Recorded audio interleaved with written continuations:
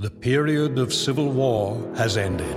It's definitely an improvement and totally not a lateral move. Join Ambassador Plek Dexeter and his intrepid crew as they explore astounding new worlds, discover their heroic destinies, and meet weird bug creatures and stuff. This is Mission to Zix. Mission to Zix, an improvised science fiction podcast. That's ZYXX, launching September 6th. The following advertisement has been paid for by the Big Guy Rideback. Are you hungry? You know I'm so hungry, Big Guy. Hey, Mark, what brings you here? I'm just here to hang out with my all-time favorite superstar of all time. What brings you here? Well, I'm doing a paid advertisement for Feed Me More Nutrition, available at feedmemore.com. Big Guy, that is music to my ears. Did you tell the people about your Ice So Hungry grass-fed whey protein isolate, the best tasting protein on the market? Wake Up Unlimited Energy, the strongest pre-workout on the market, and the Big Guy all-natural testosterone booster, my personal fave. Big Guy, you're on to something with this Feed Me More Nutrition. It is some top quality stuff. Well, thank you, Mark. It is Feed Me More Nutrition, premium quality, the highest quality supplements on the market today. Available now at feedmemore.com. But wait, there's more. Just for being a listener of Conversation with the Big Guy, you can now save 10%. That's right, save 10% at feedmemore.com on all Feed Me More merchandise and apparel and Feed Me More Nutrition with discount code PODCAST10. PODCAST10. Podcast 10. Thank you, guys. Ladies and gentlemen, and right now, I'd like to introduce... Whoa. A guy who lost his smile. A guy who took his brain and walked away from millions of dollars. He hails from Sin City. Damn it! That's enough for you two! Shut up! You're I think he said we're fired. Shut up! Pat, slap my ass! It's time for Conversation with the Big Guy, pal!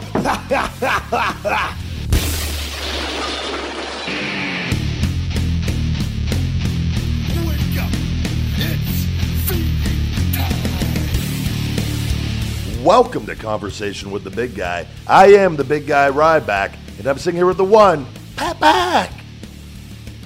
Special edition of this podcast. My name is Pat Buck, and another jam-packed action adventure here on the Conversation with the Big Guy podcast. Special? I think it's special. You just got out of fucking surgery. It's pretty amazing. Oh, I thought this was like a monumental. Yeah. I am intoxicated on anesthesia, narcotic pain pills and alcohol, ladies and gentlemen. Stay tuned. So I'm kidding. I didn't know if you're going to be able to record today, but you're fresh off the operating table. But before we continue any further, I'm still fucking on the table. What are you talking about? Wearing the gown.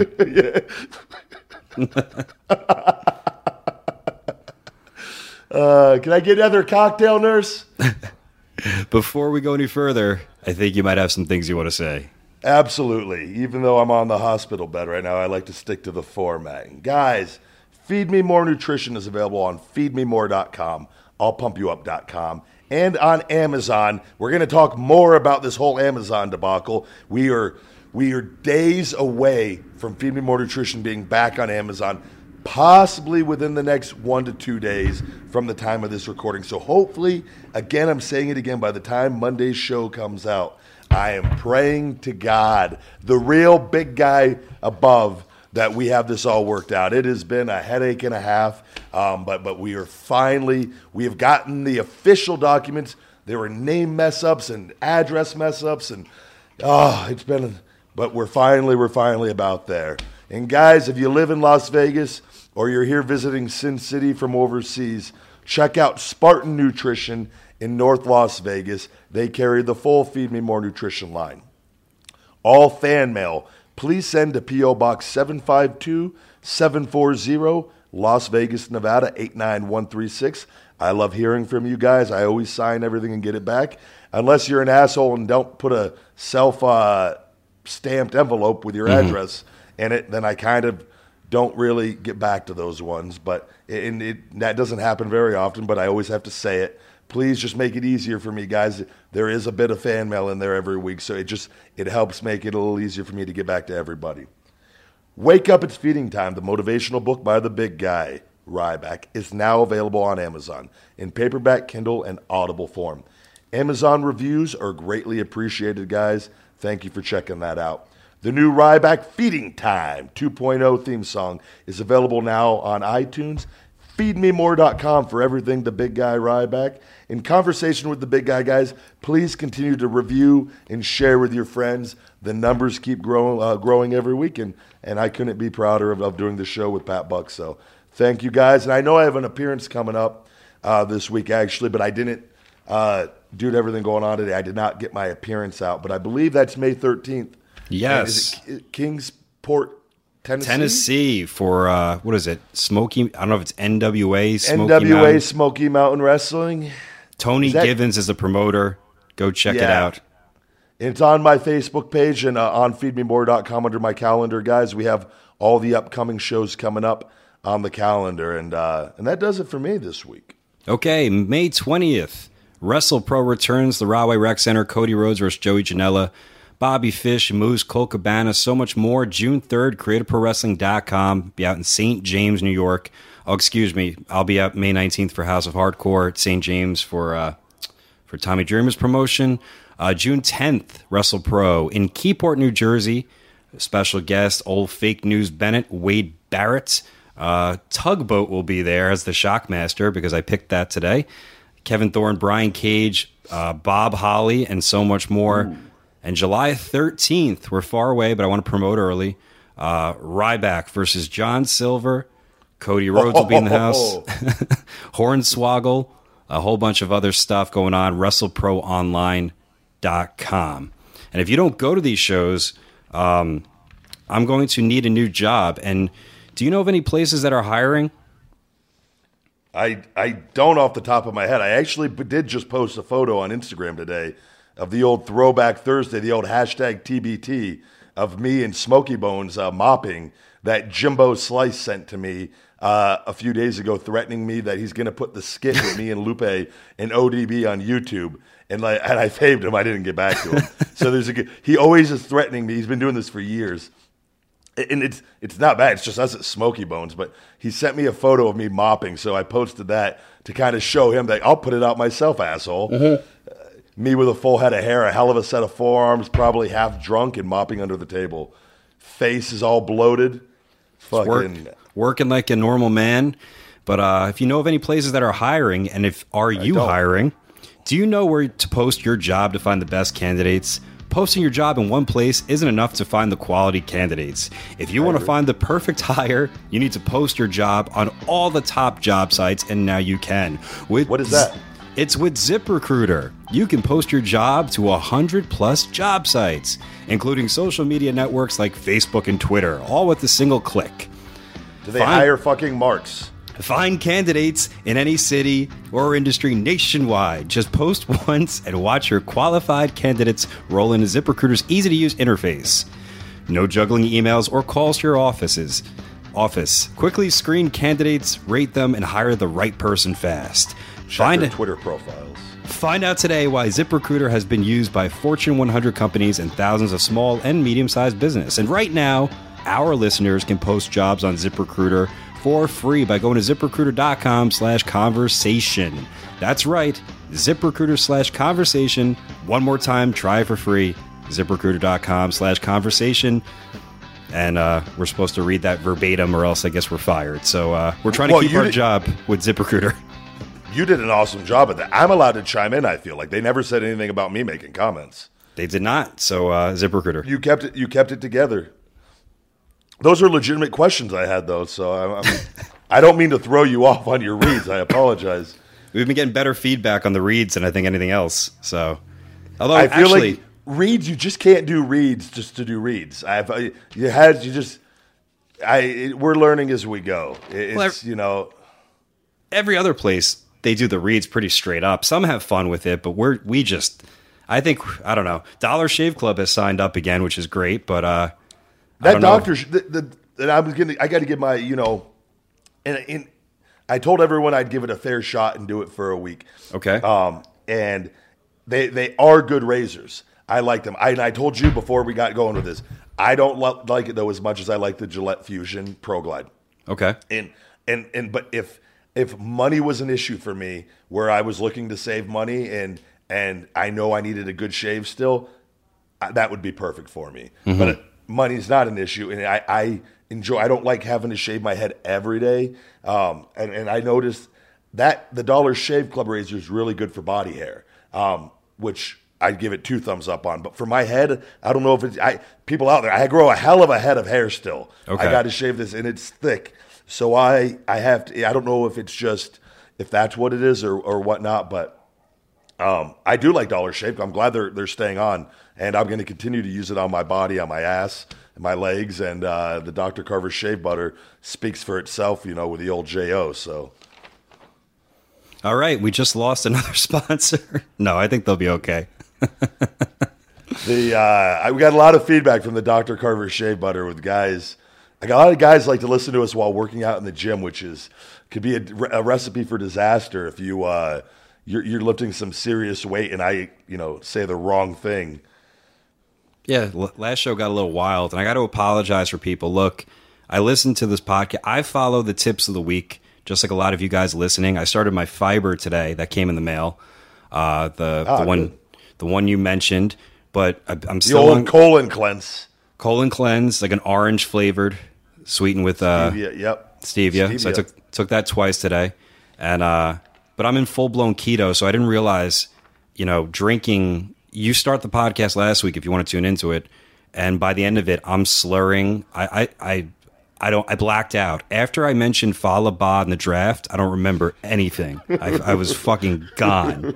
So I asked you if you wanted to wait till tomorrow to finish recording because I recognize that from an episode early on, which is one of my favorites to this day. Still, we do need to have an episode eventually. We just go shot for shot, and it's just.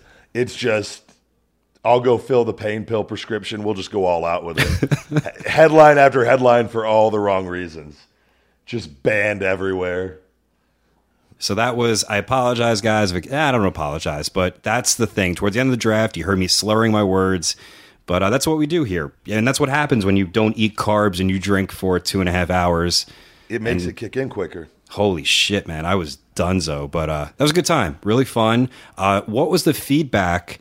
I don't know if we had a clear-cut winner over the Big Guy Wrestling Federation roster versus Team Buck or the Buck promotion. I don't know. What do you mean we didn't know if we had a clear-cut winner? I think the fans spoke at in volumes. Came out in the masses to say who they thought had the better promotion. And last time I checked, it was 70-30 Team Ryback. Oh. See, I didn't see those ones. Votes. Not everyone that follows you. I mean, how many? Okay, let's compare Twitter followers. What's your number on Twitter? How many people do you have following you? 1.5 million. But I think a lot of people have muted me out due to my Feed Me More Nutrition advertisements on Twitter. Okay. Well, I'm close to that. See, I'm at 11,000. 30. I think I'm at 34 right now. It's always the same 34 people responding to me at this point. We're equal. Everybody else.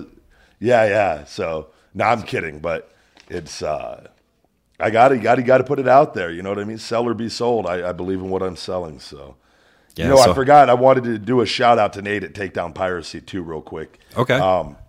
And you guys can contact Nate at takedownpiracy.com. He works with us on getting all of the Ryback shoots on this, Pat Buck shoots on this, and all the negative assholes that put videos up on YouTube. Infringing on the show, and he can maybe help you guys out if you have a show or a podcast. And Nate at takedownpiracy.com. Just this week, he got rid of the asshole guy called Cryback on YouTube. Really?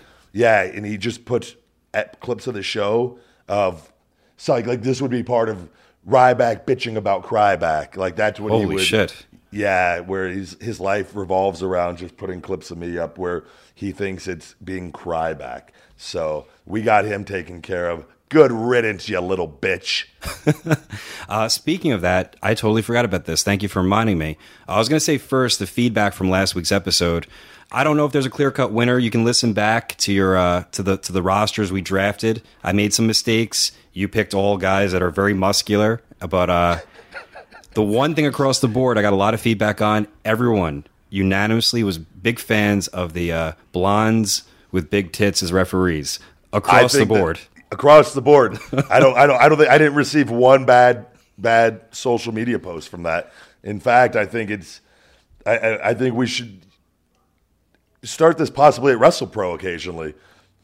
Yeah, why not? We need They're just as capable as men, Buck. Yeah, but it's going to be it'll be distracting with guys, but at least for the women's matches. Who cares? All right. I don't give a... Wait, distracting while everybody's no-selling everybody's fucking moves? Oh, well, these guys are throwing 30 Germans in a row. I'm just going to stare at this big blonde's tits in the ring. That's what I would be doing. Let these two fucking guys trade fucking 50 elbows in the middle of the ring. God, these guys throw shitty elbows. Fuck, look at those tits. Points well taken. But Nate would take down piracy. So I got an email, and I told you about this week from last week's episode. I kind of mentioned the guy that when we say you go to YouTube, I'm stuttering. Pat Buck shoots on this, Ryback shoots on this, and it hurt my feelings because it's all about people. The ones that really annoyed me was Pat Buck shoots on Beth Phoenix, Pat Buck shoots on Arn Anderson, and it's like, what the fuck? It comes off, when you read it, you instantly think it's a negative comment. Because that is what the term shoot is somehow turned it into. Yes. So just to kind of clear that up for people. And they want to hear the dirt, so they click on it, and most people, if you see 30 things with Ryback shoots on or Pat Buck shoots on, you assume, wow, they complain about a lot of shit. And it's not, we're telling stories. Now, I have shot on a couple people. We will hear, but most of the time, not really. So no, and most of this is, and just to not to cut you off on this, but it's. I think both of us can decide. We are for the wrestlers. I am for the wrestlers. Yes. Like I am a wrestler. Like, and I had said some comments early on about John Cena and I always put him over as a wrestler and nothing. I always enjoyed working him, but that was a personal thing that had happened with us and other stuff and that and I made comments about other things and I'm for the wrestlers. It's not, we're not here to badmouth wrestlers. And no. But people, for me, and the one Kevin Owens, when we talked about KO and his weight, and I went back and I listened to it, it was all positive. Yeah. It was all, and there was nothing in that meant to be derogatory to him or anything of that nature. And everybody, that was one YouTube thing I clicked on, and you should see, and we talked about this briefly, the comment you would have thought that I did nothing but bury the guy. Mm-hmm. But nobody actually listened to it. They just, they see that and then they go and respond and it just sucks. It's get a fucking life, guys, or actually listen to the stuff if you're going to form an opinion on it, Sorry, but back to what you were saying. So I got the email from the actual person. Apparently he heard about that. Well, obviously he heard because he takes everything from the podcast. I forget the guy's name. I don't even know if he really put it in there. But he actually thought, or he says he thought, I don't know what the truth is, that he was helping our podcast by putting the exposure out there. And I'm like, no, you're not. You're actually stealing material. You're not crediting anything, and you're misleading people with what we just said with the whole shoots on thing. Absolutely. So I state my piece, and I said, look, I'm not happy with this. You're not happy with this. It's not cool. And I think part of the reason was because Nate was going after that stuff. Yeah. Now, he said, what if I did this? And he changed the headline to where it said Pat Buck on Arn Anderson and had a link to the show, link to the episode, and credits conversation with the big guy. I'm like, that's a different fucking thing, and I'm okay with that. But just you taking present it something in an honest way, rather than trying to already form an opinion with somebody before they even click on it. So that felt like a small, check in the win column because he does have, from doing all these things, which I do find, it's crazy because there's shoot interviews, which a lot of them thrive on they do thrive on negativity. They thrive on the Yeah. dirt. Well, that's why the word shoot has been, because there's been so many, Yeah. And there's people stealing from the people paying for the shoot interviews, which is pretty crazy. They're all over YouTube. I watch them. I listen to them. I don't listen for the dirt. I like a lot of the opinions of some people or to hear their stories. But, it's crazy how blown away, people just want such dirt in wrestling. I guess that's everywhere, but it was an interesting email that I got, and I think it was a win. Yeah, no, absolutely. And so thanks again to Nate. Today, it's funny. I was... we say it's everywhere, but wrestling fans can be truly unique in different ways. Like today, we had to get up, me and Priscilla, at 5 a.m. to get ready to go to the surgery center across town, and we're driving down. We had to be on this road for it was 9 or 10 miles to get down to the main freeway. Mm-hmm. And we're driving. I'm driving because she was still tired, and a black gentleman I noticed is driving beside me for a long period of time, and there's not a lot of cars. Where I was like, what the fuck? Someone's window to, and I look over and there's just guy bug-eyed out just staring at me, fucking looking at his phone and looking at me, swerving in the road. And I go, Priscilla goes, Jesus Christ. And I go, fuck. I know instantly what's going on. So I speed up. The guy speeds up. I slow down. The guy slows down. Just looking, not paying attention to driving, swerving over the road. This went on for a good 7 minutes. And she just goes, what the fuck is wrong with these people? I go, I don't know. And then, so we finally, we get through a light. He got caught. We ditch him. In the hospital to the surgery center, I'm talking to the nurse, and they were asking me questions, and wrestling came up with the injuries and everything. Mm-hmm. And I guess there was another black gentleman in the curtain right next to me who was visiting whoever was having surgery. They all came in. The anesthesiologist came in and went over everything, which I told you. I made a comment to him. I go, about the drug cocktail, that's my favorite part of surgery, which is it's the only time I feel totally relaxed and because I don't do drugs or anything that. Yeah. And I've had so many surgeries over the course of my life that it's such a blissful, peaceful moment before you go under, and and then next thing you know, you wake up and just pain and fuck me, and it's horrible. But those moments before are so beautiful. And usually the anesthesiologists all pop when oh man, can you guys give me a good cocktail? This is my favorite part of this whole process. And the guy today didn't pop, and he gave me a concerned look, and it got really awkward and quiet, and no more jokes were made after that. And he finished the paperwork and he left. He shut the curtain, and I'm just sitting there in my fucking gown with the little hat, the little booty socks, and my little leg things for the blood flow in my gown, and couldn't feel any less manly or anything. Just the curtain opens and a big black man just walks in. He goes, "My man," and I look and I kid you not, "My man" was the opening line. Undefeated? No undefeated, but I know he was fucking thinking it. And the guy at first I think he works there, but he's a very large man. And I'm sitting there staring at him, and he goes, "How does that guy not know who you are?" So he was mad that the anesthesiologist didn't know who I was. Maybe he was mad that he didn't like my drug cocktail comment. Uh-huh. I don't know. And I just look at him, and he's staring at me, and it's just really, really awkward, really, really awkward, really, really awkward. And I go, "Cool, man." And he goes, "You have a good day." And he shuts the curtain and he walks out. I'm like, what the fuck is going on? So then they came in and got me shortly thereafter. But yeah, man, wrestling fans have no shame. They'll fucking open a curtain on you in a fucking gown and fucking, my man, fucking-feated. Other than surgery, how was your week? Were you off last weekend? No, I was in Halifax, Nova Scotia. We didn't talk about this? I thought we did. No. Man, I'm all confused. Go ahead. I think because we recorded Wednesday last week, so we're 8 days from our last recording or whatever, a full week. Okay. And you had a busy week because you had Starland Ballroom going on. We had old Stu Bennett over in England. That's right. At one point, I was over in Halifax. To cut you off, I sat in my ring truck, and I'll talk about Starland maybe in a minute because a lot happened there. I felt very accomplished at one point. I'm like, okay, I'm running my show at Starland Ballroom. I'm literally putting everything together, organizing it, dealing with shit I shouldn't have to deal with too. And that's a job in its own. Yeah, that's a full blown in a real venue in the the concert hall, the promoters there, the owner, whatever it is, the business of Starland Ballroom expects a great show from me. I have to run a show. I have to be in charge of everything. I have to wrestle on the show. And I got you in Canada. And I got Stu in England on like a long tour. And I'm like, I feel pretty accomplished today. So I remember you sent me that message, and that's a good. Life is good, man. Like everything is. I was like, it's been a year since I left WWE now. Exactly.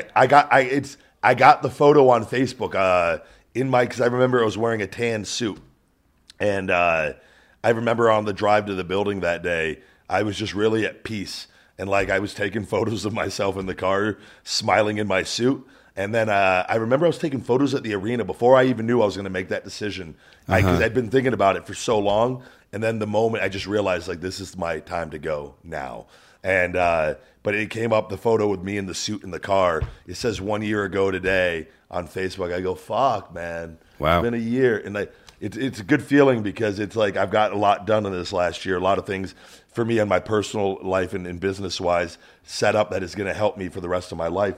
That's the day you went home, but not the day your contract didn't roll up. No, contract rolled up in August 8th, I believe.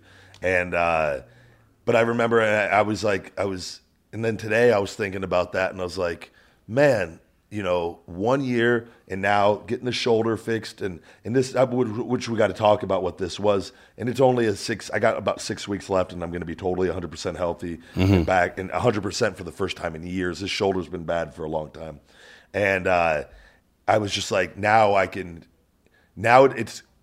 I'm going to be healthy again, and I got this other stuff rolling, I'm like, all right, now it's time to really refocus on wrestling and make a big decision eventually on some stuff.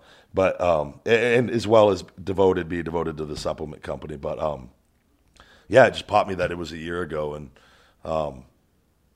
the shoulder stuff, I don't know, the shoulder stuff was just bone spurs. It wasn't a separated AC joint. Thank God. I had to go get another opinion, and they did x-rays. And but I had several large bone spurs, and one of them at the top of my shoulder joint was grinding into the joint, causing my joint to shift in and out, which is like whenever I would lift, I felt like my shoulder was just moving all over the place, and this bone spur was just wreaking havoc. And so they had to go in there, remove those, and clean out I had really bad arthritis, clean out the arthritis, all that jazz, break up all the scar tissue. And then I go in Tuesday here to do my stem cell treatment, the final one with the bone marrow for the rest of the muscle tears, and get that into the joint in there for the cartilage and everything. And I'm literally just every week they said you just get better and better and better. Wow. So I'm hoping to be working out within a few weeks again. And it's going on a few weeks. I'm going crazy from not lifting and shit. But I've stayed in the 270s. So I'm happy about that for not lifting and whatnot. But it's a good feeling to I think this is going to be my best years. I know so, ahead of me. To be 35 into being pro wrestling since I was 22, I had a year and a half off in that whole thing, and then a year and a half of the leg injury. But to be 35 and to be probably in the best condition and health-wise I've been in the last, since I started. So it's going to be, I'm excited. I should have taken care of the shoulder a long time ago, but I truly believe that a wrestler's peak, is kind of in their mid 30 range. I really do believe that. I think 35 is actually the number. Yeah, I think it all depends. I think it's always on the individual too, and how you take care of yourself and whatnot. And I think with advancements now, I think we're going to see more and more guys in their 40s even be. And I think that if you take care of yourself, you can go. I think you can go into your 50s and still be highly competitive. Yeah. If you truly take care of yourself. And what I should have done is I should have got this. I was talking to actually Rusev a little bit about this, because he's going through kind of a shoulder thing and collarbone thing, and I should have got this done last year when I was under contract. Okay. And I got my nose and ear fixed, but I was kind of in denial. My shoulder was moving around back then, and it was bad, but it hadn't really affected me like weight room wise yet and physique wise, and it was pain. I've been in a lot of pain and for years, and you learn to deal with that as a wrestler. But I was like, I don't know if I was just in denial that I'm getting my nose and ear fixed. I don't want to get my shoulder fixed too. But I didn't realize. I thought it was going to be like a full blown surgery. I didn't know stem cells were where they're at now. And I was like, fuck. If I would have known, it would have only been 6 to 8 weeks. It would have fit in perfectly with the nose and ear, but it's been a good year of learning about a lot of things. But I was just like, the time was now to get it fixed, and it was before it becomes. The doctor goes, you're going to 100% recover from this, and it's, to me, I haven't had a good shoulder. That whole WWE run, my shoulder was bad from debut. From debut on, from that prior shoulder surgery in FCW. NXT on, you never had a good shoulder. Wow. Never had a good shoulder. And so you can, in my first weeks up there as Ryback, the trainers had to work on it and help break up scar tissue. Because we didn't do scar tissue removal when I did that first surgery with everything. And scar tissue had built up. And it's just stuff you go through with injuries and whatnot. And now I've learned how to take care of myself. Now I'm getting rid of all these past injuries. And it's like my back is bigger and stronger than ever. Like it was really hurting me at that time. And I've learned all these core exercises. I'm like, man, I'm 35 and I feel fucking great. And it's good. Very good. So very cool. You learn as you go on, you know? So Saturday, I ran Starland Ballroom. And it's a lot of work going into a show. And so I pulled before I texted you that, had my little moments. And I literally pulled up in my ring truck. Normally I'm kind of the first one there because not many people can drive my truck. It's like a weird insurance policy. And yes, I literally drive my ring truck there. I own my equipment.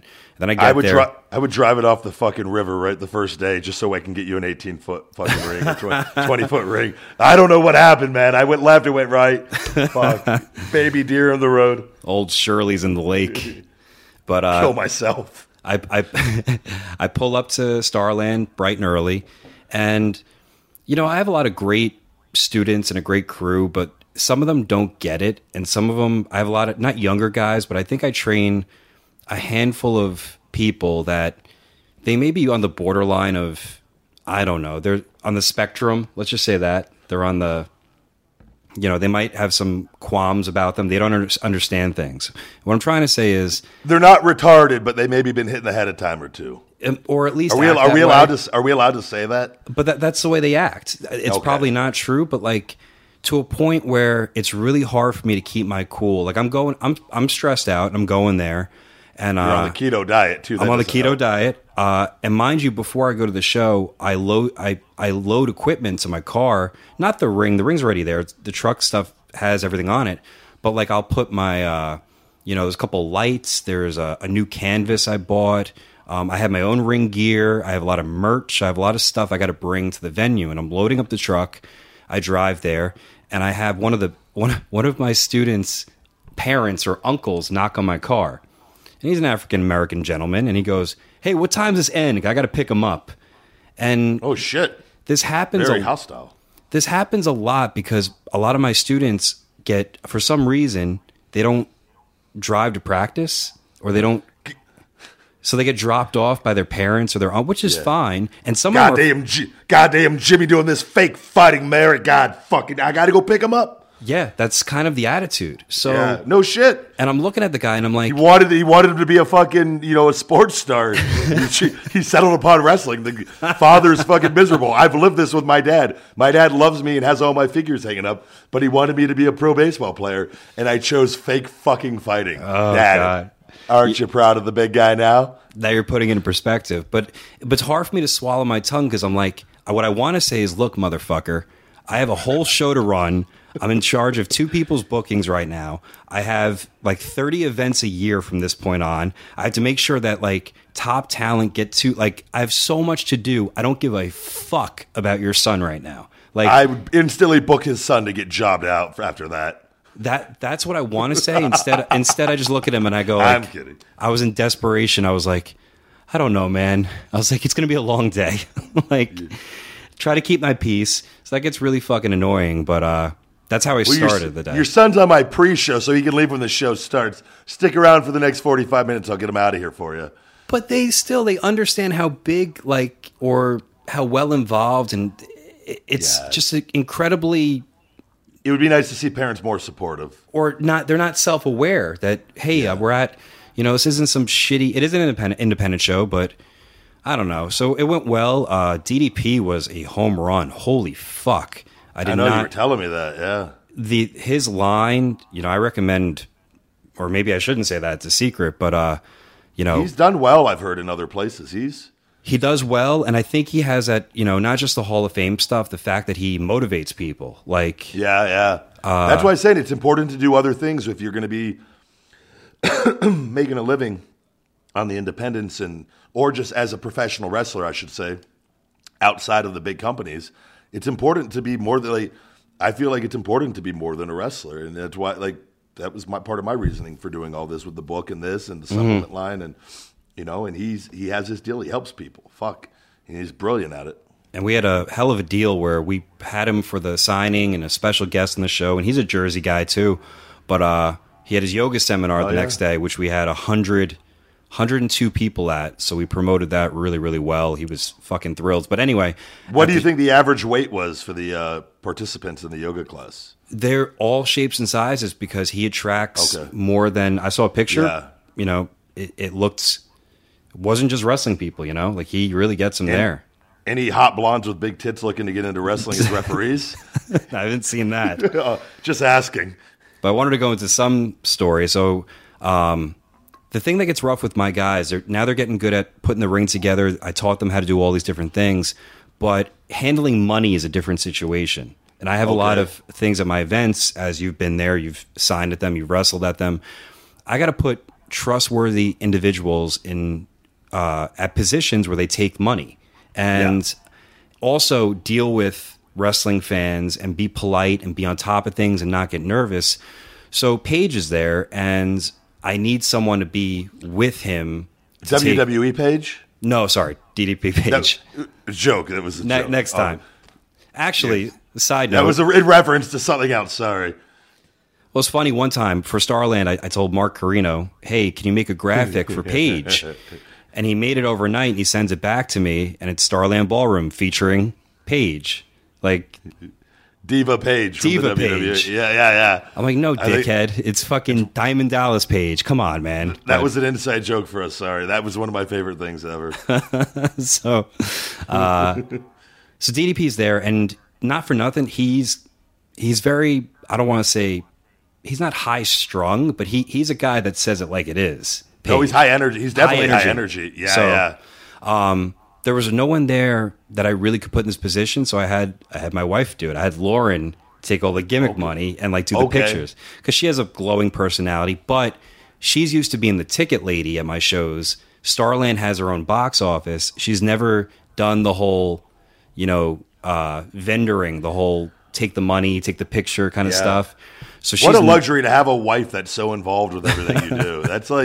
I mean, can you imagine if she hated pro wrestling or just didn't want to be around it? Your life. Yeah, she married a pirate. So she did it, and I could tell she's nervous too. I feel bad for her. And Paige is so high energy. She's like, "Oh, here's your markers to sign with." He goes, "I only sign in gold." And she's like, "Whoa. Oh, okay."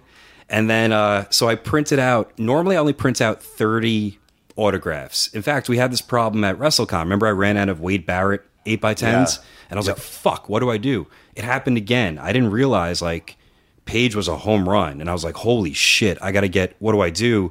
And I could tell, he's annoyed if he doesn't have anything to autograph. So I had to make, a judgment call. So I stole one of the 8x10s, and I go into Starland Ballroom's office, and I print out color copies from their machine, 50 of them, and I used their tables, and I cut them all out perfectly. It took me 20 minutes, and I solved the problem, but I just felt bad for her. She was kind of overwhelmed with wrestling fans and taking the money and taking the pictures and getting all that stuff. But she did a great job. The show was great. How was the Fala? Did Fala wrestle Elgin? Yeah, and you know what? I can't praise Elgin enough, because I'll be honest, you hear mixed things about people, and I've heard he's been hard-headed at times. Total gentleman. He came in. Really? He had a show the night before. He had a show that day. He had a show with me, and then he has a show the next night. Wow! So he had a full schedule. He was there on time. Fans loved him. Him and Fala had a great match. I'd love to have him back. Did he shout? Did he pick him up for a shell shock type maneuver? I did see him throw him around a little bit. Really? So, yeah, he did throw. I'm gonna have to check that out online. WrestlePro online. Facebook.com/WrestlePro. That match is still streaming. It's up there for free if anyone wants to check it out. We're putting all of our stuff up for free, including the end of the show, which I had to make an audible because I was too pussy and scared. So the last thing on the show is Dan Moff versus Kevin Matthews. Now this happens in wrestling, but I did it because I didn't want to look like a dickhead. So we didn't know how to end the show, and I'm like, well, we have a table here that we can break, and you can't find tables in pro wrestling. And I found a website today that was given to me on the kayfabe to order tables. $150. Okay, I thought you were going to share that. I was like, maybe save that information for you. $150 for a table. I'm like, I can't do this. I can't afford that. Oh, that is expensive. For one fucking table, not including shipping, like, that's a lot of fucking money, man. And shipping on a table is going to be pretty hefty for something that size. So I did have one table I've had in my yard for a while. I ordered off Amazon. Everyone always has a fucking spare table in their backyard. So it's Dan Moff versus Kevin Matthews. And, we're going to put Dan up as the big heel, but you can't send the fans home unhappy with the heel winning and just a straight finish. I don't know. Okay. So we had a thing after. He's going to knock the referee out and going to put Kevin through a table. I make the save. Now I was going to set the table up between the guardrail and the ring, put Moff on it, and frog splash him through it. So I look at it and I'm like, well, if this fucks up, because the table might not be that reliable, this could be really bad. And there's no way to end the show. Yeah. So the judgment call was I was going to set the table up in the corner, something, make the save, fight out of something, and give him like that low-key kind of, that Finn Balor running dropkick thing and knock him through. Okay. So I make the save, I start fighting him, and as I do something, I see the table in the corner just fall off. I'm like, fuck. Oh, no. So I got to set it back up, and I run his head into it, and then I just speared him through. But it all worked out. Send the fans home happy, and we'll be back there in October. Nothing wrong with that. That's those tables, man. I've been through my fair share of them. I had to do table matches with Cena for months. We had to do that dark main event after Raw, which everybody fucking hates. Like, all the talent and everything. Like, it just sucks because like you might do something like early on the show that have to wait around like 2.5, 3 hours. And like you're cold and you got to leave your gear on, and then you got to go out there and wrestle a dark main event because that's Vince is like hell bent on advertising something because he doesn't know what the show's going to be because the show's constantly changing, so they can't advertise the main event. Okay. Because the main event isn't even fucking known. Makes sense. As the show's probably fucking starting, and like so they like to do that old fucking dark main event and advertise it, and it's just man, we had to go do a whole like.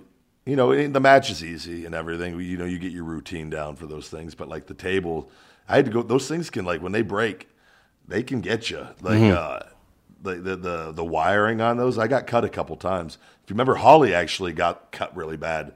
Yeah. That one time. And it, like, those, that's very real. But, and, like, wood chips flying and would hit me in, like, my forehead. And I'm like, man, what if they hit me in the eye and stuff? But, yeah, it's but I agree, ending a show on a good note. It's kind of, unless you want to be that promotion, you just become known for like just fucking like really everyone just like dark finishes where all the baby faces are slaughtered, bloodied, heels up every fucking night.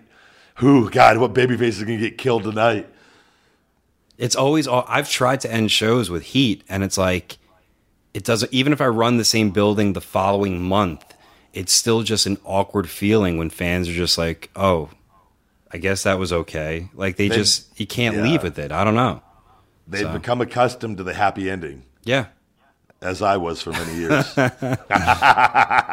Be here all night, ladies and gentlemen. So that was really it. And the next day, me and old Hornswoggle watched the pay-per-view. And that was my weekend. Was he stealing your Zevia sodas?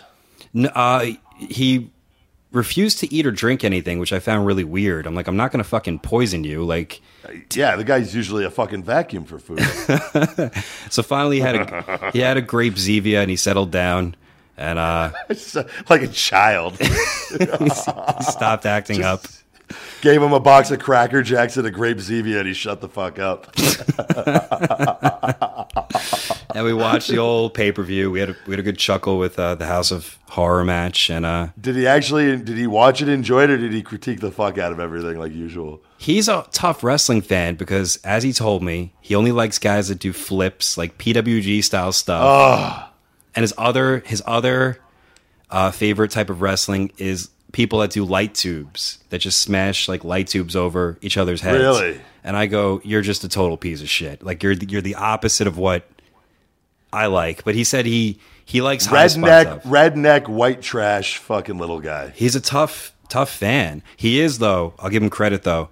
He's definitely father of the year for what he did with his kid. I don't know if you know about this. I don't know about that. This is pretty amazing. So he was very hell-bent on having an early flight out. Now, he flew in. He was being a little bit of a diva. He was tired and I think they took him for food. He was fine, though. He was just kidding around. I like making fun of him because you're going to put him over, so I'm cool with you totally. we could maybe throw a few more shots in there if you'd like before we put him over. Let's stretch this out. What else can we fucking say about it? He did tell me his favorite wrestler was Jeff Hardy, I think, growing up. Big high spot guy. So okay. But he was telling me he needed an early flight out. And I literally live like 5 minutes from not JFK, from LaGuardia. I live so close now. And he had an early flight out, and he switched the flight I booked for him to go earlier, which, whatever. And I was like, why do you want to get back? And he flew back because he was taking his kid to Disney, and he didn't tell his kid. Okay. So he was like so looking forward to going back home. This is personal, but I think it's a good thing. He flies back home. And was surprising his son with taking him to Disneyland for like the last week. Oh, that's very cool. Yeah. So he's been down there, and it was cool to see him FaceTiming with his son. And Yeah. No, he's always been great with his kid. He brings him to the shows when he can sometimes, and like he's always been really good on all that. So yeah, just likes to critique the fuck out of fake fighting. Oh yeah, everything. He had a great match though. I got to say, he was a fucking home run. Oh really? Run. Greatest mention of all time, I think we've stated before. You know what? I'm going to take that back, and here's why. Okay. Wow, I wasn't expecting this. Have you ever watched, if you go back and watch those Raws in like 1997 when they had like the mini division? Yeah. Those motherfuckers could go, dude. I don't think I'm gonna have to go back and watch on YouTube and see.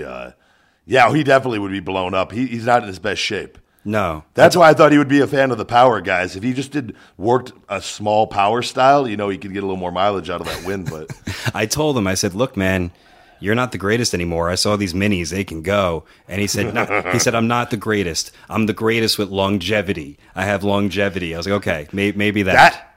He probably had, because midgets have come and gone. They've all been flash in the pan, so to speak, over the years. He's the one that has stuck around. Yeah. You know what? I respect him even knowing that. Like he's right. If you think about it, who has had a longer career in being that short? Yeah, he's had a good run, and he's still going. He was a hit. All right, that's enough. I don't want to put him over anymore. Yeah, no, fuck that. What did you think of the pay-per-view? Did you watch it all? I did. I don't know if I watched all of it. I did watch parts of it. I'm trying to think. I think I saw the Braun Roman deal, which is good to see a guy get a big win. Yeah, that was the right call. Sure. Roman's established, and it was it was good. I'm not gonna get like I don't want to critique shit or anything. No, never. I thought like I could watch it, and even if I don't like something, I don't get mad. Like I don't sit there and. There's parts of it I like. I try to watch it just for wrestling for me to get I count that towards my matches for the day, kind of. You know what I mean? So, but the House of Horrors match, I remember I watched most of that. I missed the ending of the first part of it, and then I saw quite a bit of that though, and then I saw it pick back up, and I saw the whole in-ring thing and whatnot, and I thought it was good for what it was. I thought I always picture it like a kid. I can't agree on that one. Sorry. I just picture it like a kid watching, like for a kid, you're just playing to a kid. So like it's a PG environment and whatnot. I mean, you can't get mad. It's just what it is. So yeah, if you play it up that way, you can't. But every other way, I was kind of like, just that House of Horror. I thought they were going in a direction where they were making something so ridiculous it'd be awesome. but they weren't, and there was just a lot of riffraff there. Yeah, I don't know what you. I thought they did. Like, I don't know everything they could have done for not the guy. The guys are just doing what they're told, essentially. Well, the guys, it's nothing wrong with the guys. Nothing wrong with Orton or Bray, but just like the premise. If you put that much money into a, he's pulling up to a fucking haunted house in a limousine, with shirtless, wearing jeans, or I thought they were slacks. I don't know. I thought they were athletic pants. I didn't know. Yeah, it was there was a belt there. There was definitely I definitely would have shown up in my Feed Me More Nutrition athletic pants and weight belt with no shirt for that. But wouldn't that be more appropriate than coming in? Like, first I saw the limo pull up and I start laughing away. Like, okay, this limo is going to come. This tough guy limo is pulling up to this fucking haunted house. Just runs right into the house and explodes. Which would probably be better. But inside, here's Orton just shirtless wearing slacks. And I'm like, oh shit, they're going to make this like... Imagine he pulled up to the wrong house and there's just a family inside and Orton's just peeping in the windows, just looking shirtless. And there's just a nice family of four just fucking eating family dinner. And they're like, look out, like, what the fuck? Oops, get back in the limo, goes down the road. Little things like that. Like, I don't critique like that was good or bad, but I go, how come nobody caught on to this? Like, little things like that just make me chuckle. And beforehand, like, you can tell someone was like, Michael Cole, explain the rules. And the rules were you fight at the house, but then you got to bring your opponent back and then beat them in the ring. I would have, I agree. I would have laughed. There's just all these, like, there's a bunch of whores out on the street around the house, like, just completely just make fun of the entire thing. It's all just a huge comedy skit that they always say funny doesn't draw money, but I would have tuned in for that. But I remember, like, okay, Papa Shango and, like, Ultimate Warrior with Jake Roberts, all those fucking ridiculous over-the-top things, but I appreciate that now because it was so ridiculous, but, like... But you got to remember, you're watch. I think, too, this is part of the thing with wrestling fans. I think kids watch things differently than adults do. Like, they do, I think absolutely. I was scared. Their views are different. So you got to picture how many kids were probably terrified of the hanging baby. Like, there's probably a lot of them. Like... You're playing to kids, and that's what the kids are what brings in the money. And that's why I always said, like, we talked about the difference between like a Cody who the too sweet fucking crowd, and I get families, kids, and minorities. And the minorities. And like I would take that any day over the too sweets fucking because those are what bring in the money. And they'll be the first ones that turn on you. Yep. Little things that made me laugh, like how it's 6:00 in California, but they pull up to the house and it's darkness. It was. I actually was watching, and because I'm in Vegas, so it's the same. We're West Coast, like Cali. I go, man, it's fucking bright daylight out right now. Like, but but you figure they know that, but they can't do the House of Horrors match in broad daylight. Like, it's just. They always do things like that though, where they'll book themselves into a no-win situation rather than why don't we just do this match when we're on the East Coast at night? God damn it, we do it in Fresno or San Jose or like it's just the way.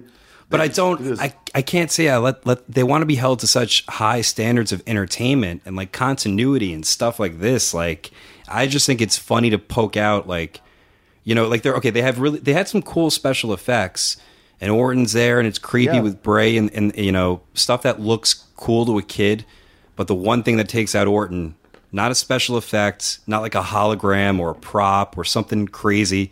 It's just the old glom to the back, and they're just fake fighting in the living room. I'm just like, out of all the things we could do I thought they were going to go, did they go through windows or anything, or no? Yeah, they went through some windows, some, there's just little things that I think it's just awkward seeing people pro wrestle in a whenever pro wrestling is taken out of a ring, it's tough. It's exposed heavily. It's impossible. But plus, and those guys, you got to figure they probably filmed that the night before. So like, and just so you can like put yourself in from a wrestler's standpoint, like if I had to go film that shit the night before, like while you're on the road, like you just don't give a fuck. No, you just and like, and not saying those guys do give you give a fuck about what you put out there, but like you're just like, God damn it, let's just get this over with, and like you're doing what you're told, and you just show up and you have a few gimmicks in there, and like it wasn't the guys are just so overworked. That all plays into it, and like I didn't care. Like I just thought it's whatever. It is whatever. But it just sometimes I wish it was. I wish it was a home run. You know, if it was like a good fucking moment for them. But it's looked back, and I think that people look back on that thing because that's the finale of their program, which is one of the best programs they've done all year. And it's just like, oh, yeah, I remember that shit. And that's all it is. Well, I think, too, you got it. Like, they have their production team, and they could do this cool special effects. But, like, you look at something like the Hardys, the final deletion stuff. A lot of effort went into that. They didn't have the production team of WWE as far as all that. But, like, I could tell they put a lot into that. Like, a lot of thought went into that, on the first one especially, and whatnot. And, like, I just don't think sometimes everything's so fast-paced up there that they don't –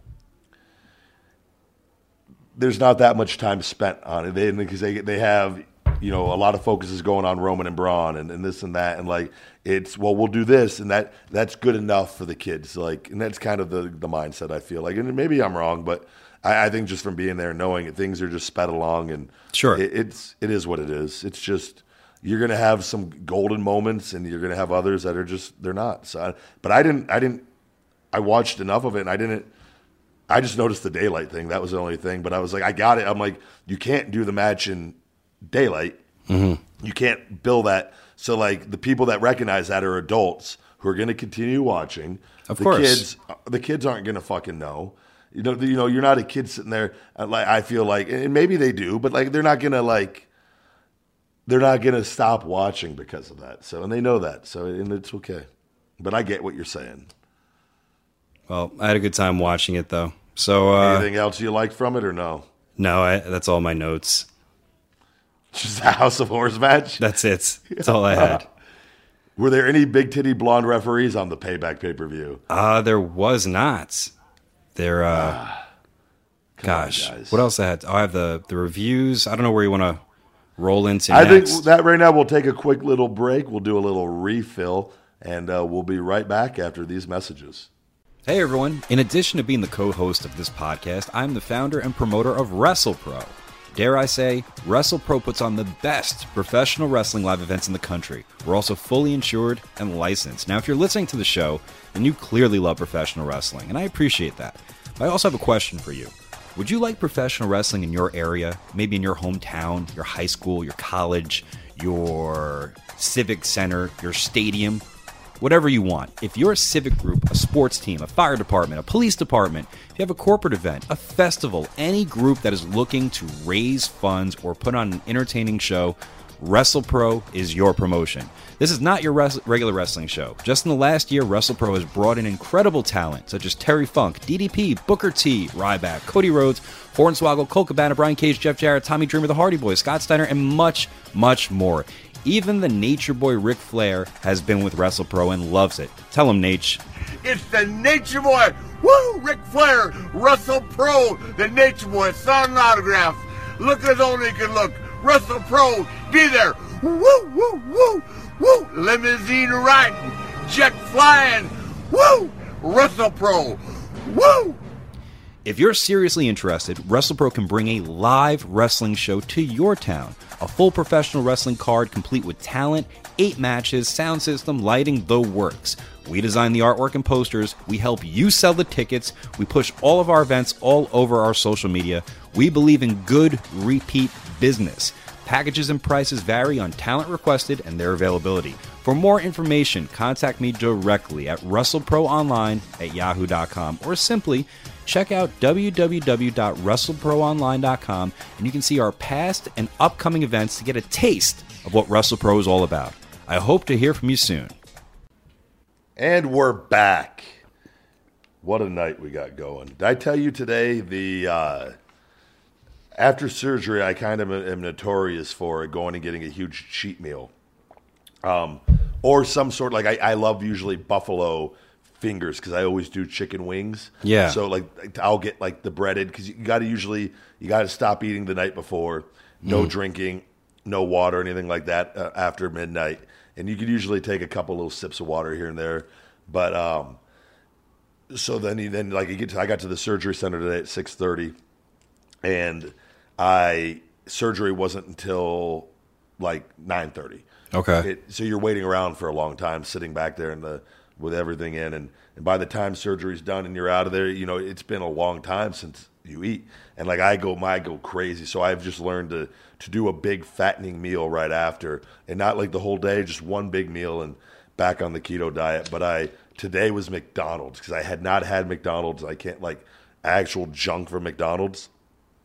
I got 40 chicken McNuggets today. Jesus.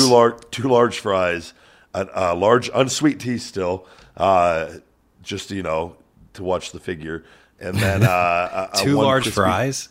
Two large, yeah. Wow. I ate it all. Priscilla was taking me back. I ate it all before we got back to my house. Oh my God! It was, and one Krispy Kreme donut, chocolate glazed, cream filled Krispy Kreme donut, and that she had from the night before. We got her 2 of them, and I brought one. I'm going to want this after surgery, and had it in the car waiting for me after surgery with all the food. So I just wanted. I came home and slept so good after that. It was great. It's well deserved. I live maybe a 30-second walk. There's a McDonald's on my corner. I have not been in there yet, but I'm thinking about it. I think my cheat night will be. I only do one meal. Will be tomorrow. So just make it a really good one. Like you go, give yourself enough to like where you know what I mean. You're satisfied from it because that keto, man, it's legit. It's the real deal. It's tough. It's real tough. It's real moody and you're still in that early phase. It gets a lot easier. Like I'm totally cool now with it. Okay. Like I was on eggshells for like just. I mean I was for I'd say a good month just volatile and just ready to snap. The old wife is she had a little stressful day at work and she's on keto. And the old hormones from her monthly visitor were coming. Oh. She was a scary individual. Still a sweetheart, but I was like, what is wrong with her? I'm like, oh, yeah. I feel like I'm going to be responsible for you guys fucking getting divorced. Just or murder, suicide, one or the other. Pat Buck's super kicks for real. Lauren Buck makes headlines in the New York Times. And I somehow get dragged into all of it. So we got Ryback, who CM Punk claims is dumb as fuck, somehow is made it into that whole article. Well, there are people there that support the show. I found out today. Speaking of our reviews, and I'm going to put this out there here. We know how to record this episode. We don't really edit it. We have Eddie for that. He's a great editor. Shiny Wizards Eddie, shout out. We lean on people for technological support, and I don't know what iTunes channel. It's apparently my own, and I haven't figured out how to change things. So if there's anyone that's really good with iTunes, let me know. I need to find where my things are because we got a new graphic. We got a lot of new stuff to put up, and oh yeah, I love the new graphic. On top of that, I found out a fan or a supporter, if you will, messaged me on Instagram. And we have 50 reviews I've never read before because they're in the UK. And the UK is completely different iTunes. Ooh. And yep. So he sent that to me, and I was like, oh, crap. I've never seen them, and I don't know how to access them. But I'll read his review. Maybe not pick any of those because shipping to the UK is really fucking expensive. Wink, wink. That is fine, but you know what? If he wants to come over, cost me some serious fucking moolah here, Buck. I'll send him some WrestlePro tickets. He'll have to get a $800 plane ticket to come see the show. So anyway, this is I just think all UK reviews are really shitty. You never can figure it out why. But I secretly just never wanted to pay the shipping for the supplement. God, I fucking hate that. Give Me More by Jambo John. I've been a fan of Ryback since his WWE debut. His creative mind made him stand out from the other muscleheads. The way he used his arms to harness the audience's energy and began marching towards the ring reminded me of my younger self watching Warrior running towards his opponents. As soon as I heard he started his own podcast, I had to listen. I love the stories, including Smokey Bones and his nutrition tips. Buck is also a good sidekick, too. Fuck this guy. But seriously, this is my favorite podcast. I look forward to it every Monday. Please keep doing what you're doing. From your biggest fan in Scotland, John. That's a really good review. He put that together very well. Thank you, John. What else we got here? Sorry, you're not going to win. Great podcast from Pete Z, or Pete's 843. States guy? Yes. Okay, just check. You Not that it cheap has any motherfucker. influence. I've been a fan of your podcast since discovering it 2 months ago. I wish I'd have found it sooner. I like hearing about workouts and eating clean. I'm a full-time firefighter in Milwaukee, Wisconsin area, and working out is a major priority in my life. I just got your book last week, and it's great. I'm a WWE fan, and I've been since I kid, but I am not one to sit on social media and bash the wrestlers like other marks out there. Just want to give a tip to everyone out there. Don't be lazy. Know where your food comes from. Buy local farms if you can.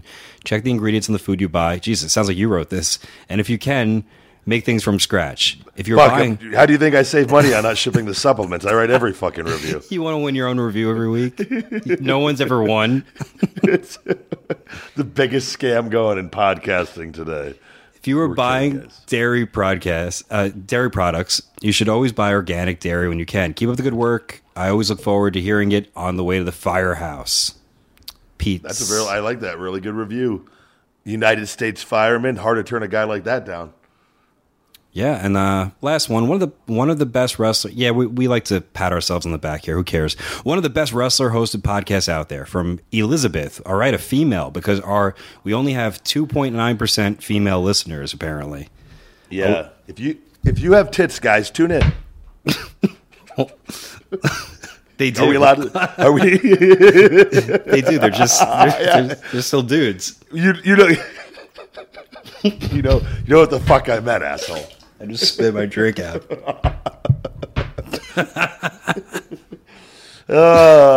It's great being free. Fuck. Wait, I can't. Who's gonna find me? Oh, yeah, that's right. Nobody. Elizabeth C61. Normally, I like podcasts that primarily talk about current topics in wrestling, so I didn't know what to expect with this one, but now it is one of my favorites. I've always been a fan of Ryback. He was one of my big inspirations to get in shape, and if I didn't need another reason to tell him more, the podcast is one of them. Stories he and Pat Buck tell are great. It led me to buy Wake Up Unlimited Energy, which I sadly found out I'm allergic due to the tree nut allergies. Despite the nauseous feeling, I still have a great workout and use it daily. I have an awesome pump and even managed to rep 160 on the bench. She's still using it? Yeah. Okay. I don't know. Maybe it's not that bad. I've heard that another person that had him used it and was totally fine. So it says contains tree nuts for allergens and all that because you have to put that on there. But okay. Sure, that stuff works regardless. Keep up the great work and everything you do, big guy. That's it. That was a very sweet review. I'm going to go with the firefighter because I like that he bought the book, and that book means a lot to me. And I think anybody that gives it a fair chance, and reads it will see that is my way of the book isn't going to make me rich, guys. It's just that was my way of kind of giving back and things that I've learned over the years. And so I appreciate him picking that up and giving it a fair shake. So what's his name? Pete Z843. I feel like we need a sound effect for the winner. So Eddie, play something cool here. You win. Okay, you won. So Pete Z is our winner. Go ahead and send me an email to thebigguy@feedmemore.com with a screenshot of your iTunes name and post, and pick a supplement of your choice from Feed Me More Nutrition, and you get a free Feed Me More Nutrition shaker bottle as well. Thank you, Pete. We appreciate it. All right. What else is I was going to tell you the Amazon stuff when we were doing the beginning of the podcast. It's been, we've talked about this already on the thing. We've submitted form after form, official FDA documents, and so it turns out I got off the phone. I had to finally call Amazon. I just couldn't take it anymore. Mm-hmm. The emails going back and forth, and I got my boy Anthony helping me, who's really, really good with all the Amazon stuff, and he's helped me tremendously throughout all of this, getting on Amazon, and we're going on a month now of getting pulled, and it's cost me thousands upon thousands of dollars. But we'll get it all back, and there's nothing I can do about it. And on top of it, I got to pay a $3,000 fee to sell the supplements, which is all I want to do is pay the $3,000 and sell the supplements. and get the global access. And we already got approved for that. Like, so everything's on hold, and I can't do any. It's literally like being handcuffed and not being able to do anything. And I talked to finally somebody from Amazon and just like pleaded with them, like, you guys are killing me here. And because like they're so strict, supposedly, that like they were saying the address didn't match up because we were using the business address from the P.O. box that's on the supplements that we needed to give them. But my Amazon seller account uses my home address, and like, so they needed the documents to contain the home address. And then they wanted the P.O. box on another one, and like not the home address for that. So, but rather than just telling you what you need to fix, they leave you guessing. Okay. And like, so it's just been, we're finally down to the final address thing that we know we have to fix. So we're getting the new FDA forms with the correct address on the correct spot for this final thing. They said, because the lady on the phone narrowed it down for me. She goes, "That's it. You'll be ungated. The supplements will be back up." And I was just like, "Thank you very much." And that just happened today. So. Man. Wait, I should hopefully have the FDA form. I'm hoping by tomorrow, get that in and get everything back up. I got the Shell Shock Extreme Fat Burner. The first run of those is coming in tomorrow for me, and I'm just going to make sure everything's cool with it and give it the big guy thumbs up, and then it's going into production. So, and then got the tank tops done. Tank tops came in today, came out awesome. So I got to get those into production. ASAP, new workout towels, the actual like long workout towels. Like, yeah. The other ones, I had like rally towels. This one was with the blue Ryback cartoon character that's going to be featured on all the supplements going forward. We got the long, cool workout towels being done, and the 2.2 liter water bottles.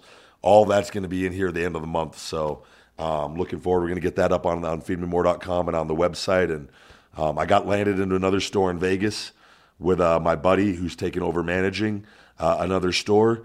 He's bringing everything in, so it's just slowly growing, man. And online sales have been great, and Amazon will be big getting back up on there for global, and people in Canada and the UK, Japan, Mexico. They're going to have access to all Feed Me More nutrition. So it's I try not to talk about it too much on this.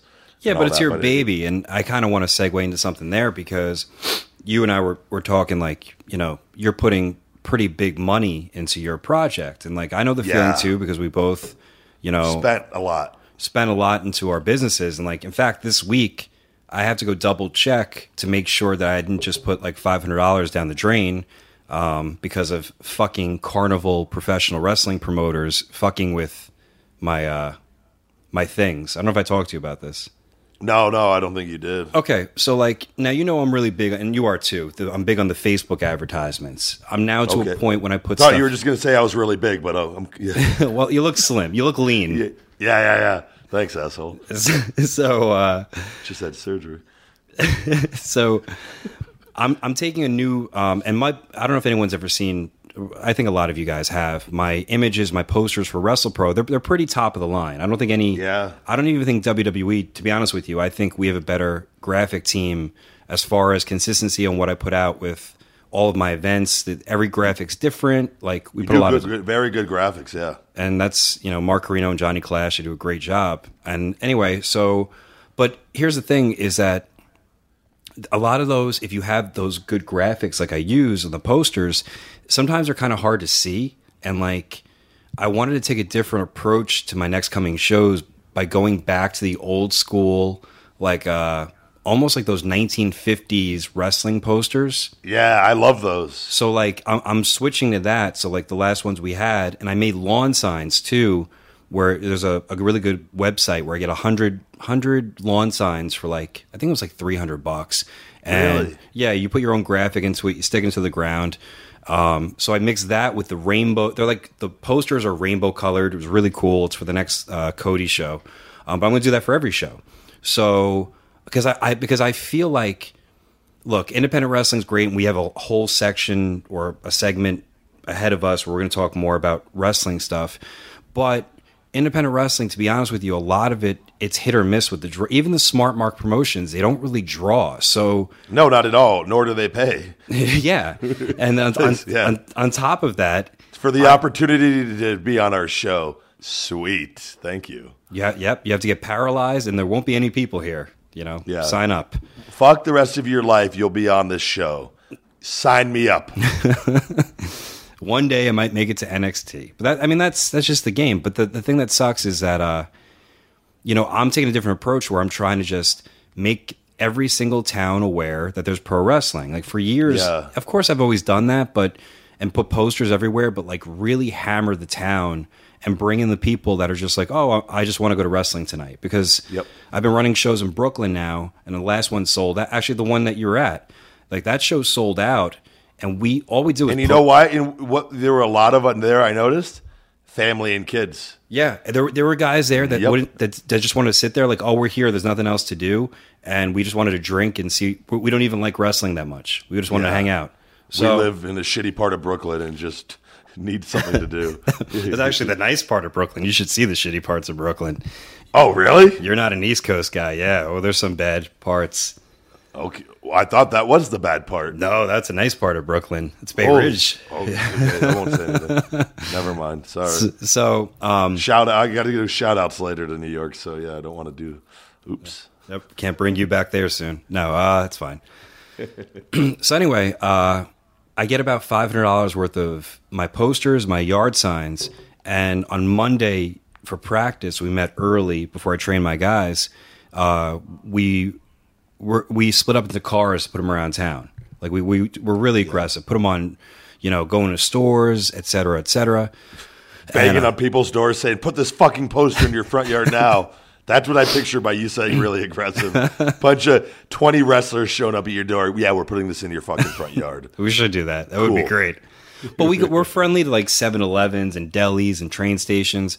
However, there's New Jersey's weird, where I honestly think there's more independent wrestling in New Jersey than any other state in the country. Like there's a lot back east. It's not really like New York because you need the license and everything, but like New Jersey, it's every other fucking block. There's two things about New Jersey that I know are for sure in life. It's fucking a lot of pro wrestling and shitty sandwiches from the gas stations. That's what I know about New Jersey. So I start hearing, once we posted the town, we're really happy with it. Hopefully it gets a big crowd on May 20th. And then I get word back from a couple friends of mine like, hey, I'm hearing that this other promoter is encouraging all his guys to take down all your signs. Because that's what happens in fucking New Jersey. And it's really disgusting because like it's always a shitty fucking place. Like I get along with, there's like 8 promotions I work with. Dreamers and me and Beyond just did stuff together, splitting talent. And every good place. Meanwhile, these fucking dirtbag shithole promotions filled who with don't draw, don't want anybody else to draw, and they try to ruin it for everybody. And they're running in a building where they can at capacity have 150 people are now going around town making up that we took down their post, which my guys are ultra respectful. They actually came back and said, hey, there was a couple places where we saw an event poster of another promotion that already happens. We didn't touch it, but we just put the sign next to it. And I said, well, you could have taken that down if it happened already. If not, leave it up. But people are just fucking dramatic babies. And no, it sucks. That would make me hot to know you're putting money into that and trying to just, because that's hurting pro wrestling when you do that too. So basically, when I go back, and I'll go back on Friday to check to see if everything's there. If it's not there, I'm going to show up to the show and I'm just going to beat the shit out of the guy. So I wholeheartly, understand that. Yes. Do you still carry a gun around on your shows? I still think that's a good idea. just you walking around with a gun strapped on. Get a license to carry a gun and just like no guy like, yeah, I need you to lose tonight. But whenever you tell the guy the news of the finishes, you always have your hand near the gun. Just open up the jacket a little bit. Just a little, just to look, I got a fucking gun, buddy. That would be fun. Carry just a revolver, not a real gun, or a real gun, but it's a revolver for no reason. Like really old school fucking.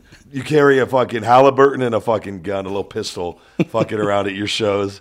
You just become known, and like you always have the hand is always kind of fucking twitching whenever you give the finishes to guys because you know deep down you might got to pull the gun out to fucking, you know what I mean? You got to get the show to go down. Ah, man.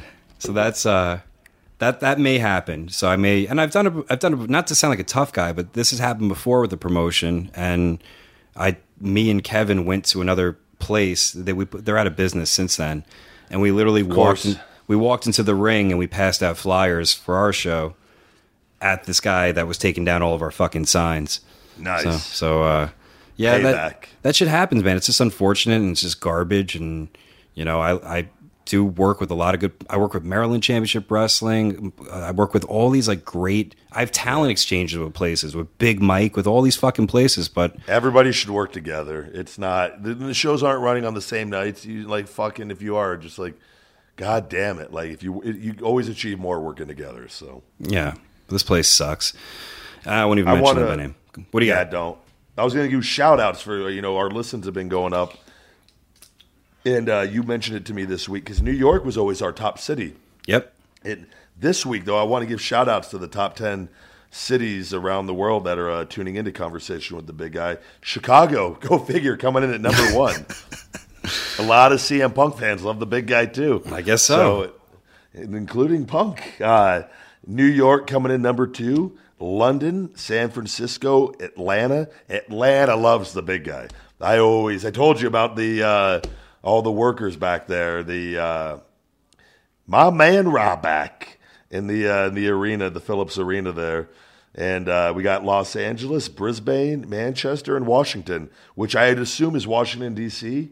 or is that? It's got to be D.C. Yeah, D.C. Yeah, cities. So yeah, Washington D.C. Thank you guys very much for tuning in. It's cool seeing the foreign countries too. I'm like, Jesus Christ! Like, thank you guys. Yeah, like seeing people in Abu Dhabi and Saudi Arabia tuning, you're like, whoa, like in Australia, I mean, it's people all across the world are tuning in, and again, it's just the numbers are growing, and you guys, thank you. It really does mean a lot that many people have chosen to follow everything I got going on and be a part of this journey. So thank you. All right. I think with that, I'm going to maybe go ahead and go into my tips of the week here, and then from there maybe do some fan questions if you please. If you're cool with that. All right, nutrition tip of the week. I get quite a few emails on this, guys, and like right now, my BCAA, my branched chain amino acid pump electrolyte mix is probably going to be the next supplement out after the Shell Shock Extreme Fat Burner. But I do. As I put it on my Snapchat before, if there is another good supplement out there, I don't mind endorsing it in the meantime because it's what I use because I think it's really, really good. And that is the GAT, G-A-T, Muscle Martini. They make a natural branched chain amino acid, which is really, really good when you're on the keto diet. I throw those in 2 or 3 times a day because they help with in-between meals, keeping you in a positive nitrogen balance and just keeps you. It's really, really good for sparing muscle on especially low carbs. And that one avoids all the aspartame and sucralose. But that company makes a lot of products with aspartame and sucralose. They're one of the only ones though that make a branched chain amino acid without it, and that's GAT Muscle Martini. You can look it up on Amazon. A lot of supplement stores have it. So that company's been out for a while. And it's their natural BCAAs, and check it out, especially if you're doing a low-carb or keto diet. Throwing a couple scoops of that in twice a day will really, really help you out. Workout tip of the week. If you're looking to improve your grip strength and forearm development, there's these things, I don't know if you've seen them, called fat grips, where they're the rubber things. I have them in my gym at home here. Okay. And I'll bring them to the gym with me sometimes. They're literally these little rubber things that wrap around the handles of dumbbells and barbells, and like you could put them on like the machines when you're doing bicep curls and different lifts. And what it does is they're called fat grips. They make the grip much wider so that it actually it works on your forearm development more and actually improves your grip strength. I'm all about grip strength, as you know, with the hand grips and any little edge I can get. So occasionally what I'll do is I'll throw these fat grips. And you can look on Amazon, they're there. I don't get anything from them. It's just not a plug for them. It's what I use. And it really does help. And it kind of makes your workouts more interesting. And you might not be able to do the same amount of weight that you would without them, but it really, truly helps develop your forearms and in your grip. So it's worth checking out. So when you're doing dumbbells, you take them off one, put them on the other, like real easily? Yeah. Yep, they literally just like they're hard, like this hard rubber, and they bend though, and they just snap right on and off. and you just literally can go from one thing to the next with them. And Fuck. I've used them for my whole workouts before for arms, and like it's the legit awesome. Like Okay. Jay Cutler uses them a lot actually, and I need to probably follow them on social media. I like them a lot, man. They're good. Like it's I've had them for years. I remember seeing them years ago, and I was like, "What are those?"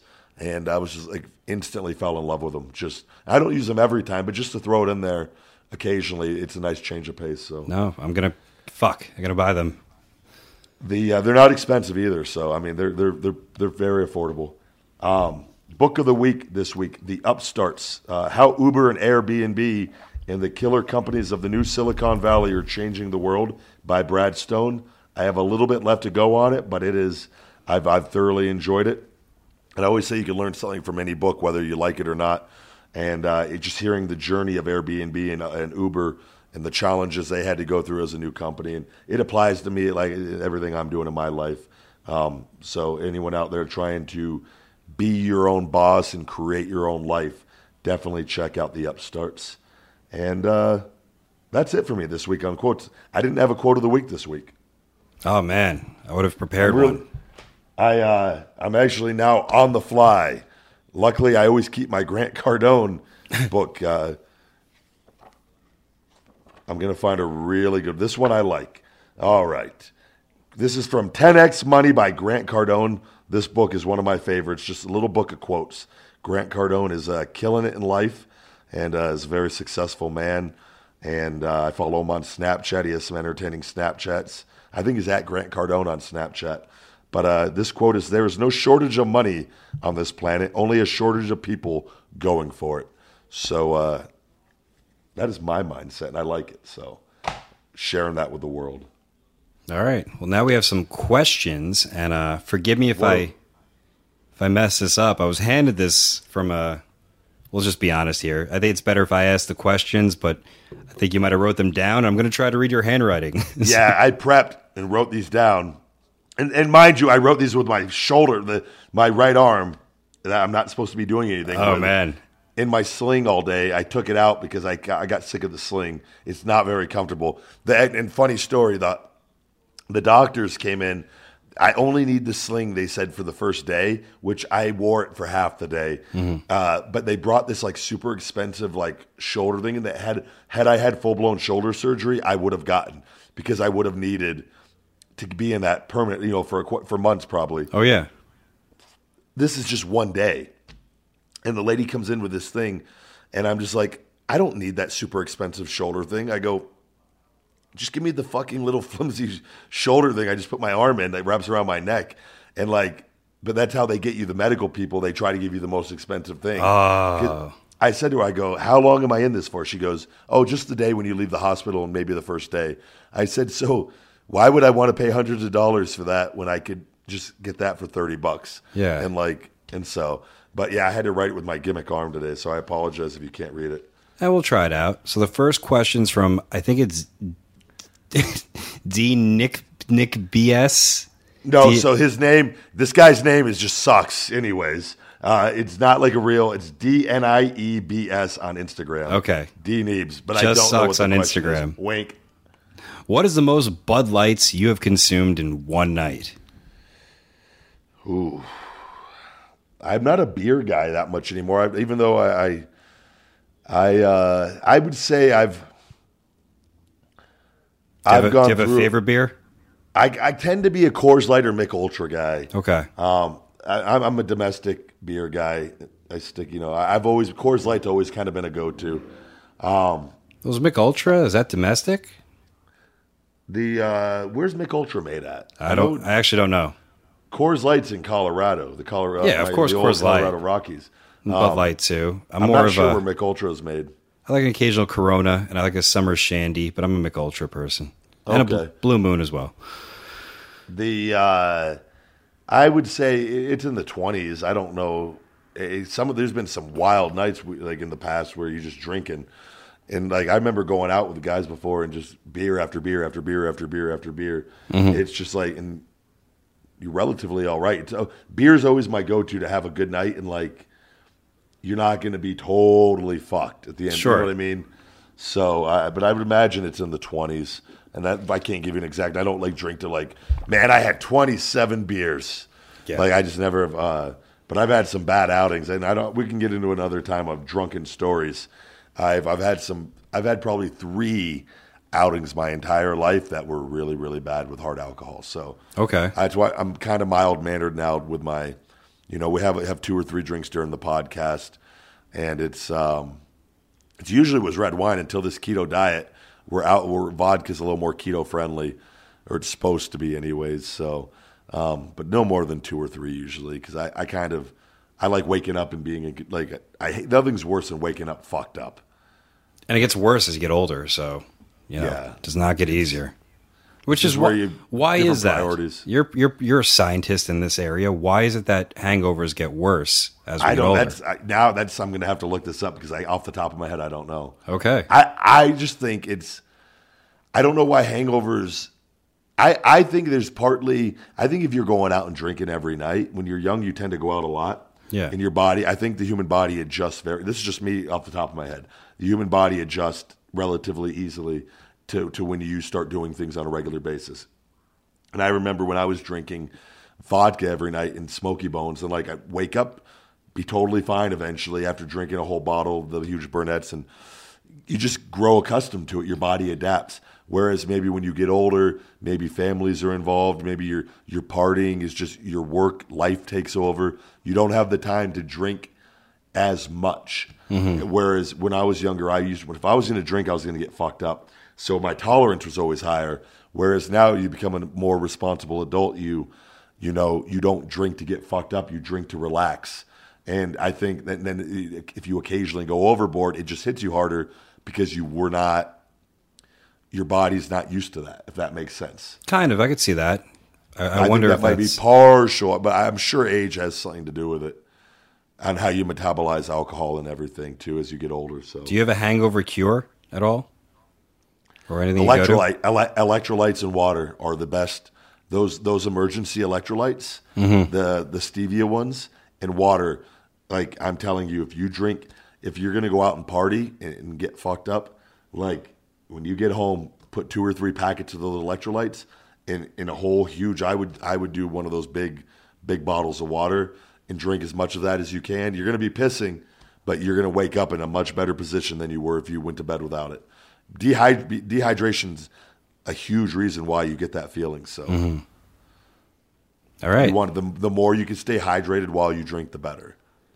I think this is from TKOKOCNKO on Instagram. All right, that's the name I'm looking at exactly too. Do you have any other plans to come back to Connecticut this year? Yeah, only to meet up with Gold Paul and Cranky Vince eventually. No. I can't. Was I there in Connecticut? Did you do one? The only one who I think runs there is you've had inquiries there. Oh, Big Mike was in Waterbury, Connecticut. Yeah, early on. I don't know. I'm sure Big Mike will be there again with Northeast Wrestling, and we've been doing a lot of stuff with him. So I would imagine sometime in the future, yes.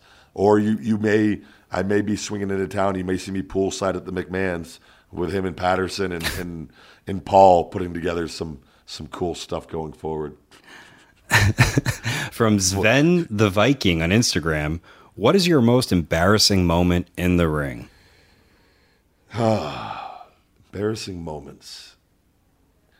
All right, yeah, 2 that come off the top of my head. One, obviously, I think the Mark Henry finish at WrestleMania 29. Sure. To this day, still, it's hard. I can't watch it. It just kills me because it was made to be done to make me look foolish and to make it look like I fucked up my own finishing move, which is just the worst. It's horrible. So, I'll never forget that. Just was fucking sucked to live that and have to watch that and experience that and whatever. The other one was the Tenzai one where I didn't get Tenzai up on Raw for the Shell Shock, which was completely my fault. And I'd gotten him the week before on SmackDown with ease. And then and when we were doing the double stacks all the time with the 2 guys, mm-hmm. which were significantly heavier than just him, a lot of those guys that went into the 400 and something pounds, but it's awkward when you're dealing with human bodies and it's not a squat. It's like a good morning and a partial squat and like a partial deadlift kind of. Like, it's just a weird fucking way to pick up guys. And but I hooked him high, and it was my fault 100% of the way on that. And I remember he felt horrible after that. But I remember like it was just one of those moments that happened, and like I don't know if I ever said that. I had a nightmare about it the night before. Really? But because at that point I'd gotten everybody, but I was expecting those double stacks were stressful because doing that week in and week out, sometimes twice a week, picking up the two guys that went and like with locals and like it's just a lot of stress because I'm really you don't know what they're going to do, if they're going to stiffen up or if they're going to fall funny. Yeah, you don't know what they're going to. And it's at the end of a match and you're doing a bunch of stuff. You don't know if you're going to be tired or if they're going to be tired. You don't know, and it required perfect timing every time. And I would literally have to go 1, 2, 3 now, just so everybody's on the same page. And we'd go over it, and I always felt really good about it. But it was kind of one of those things.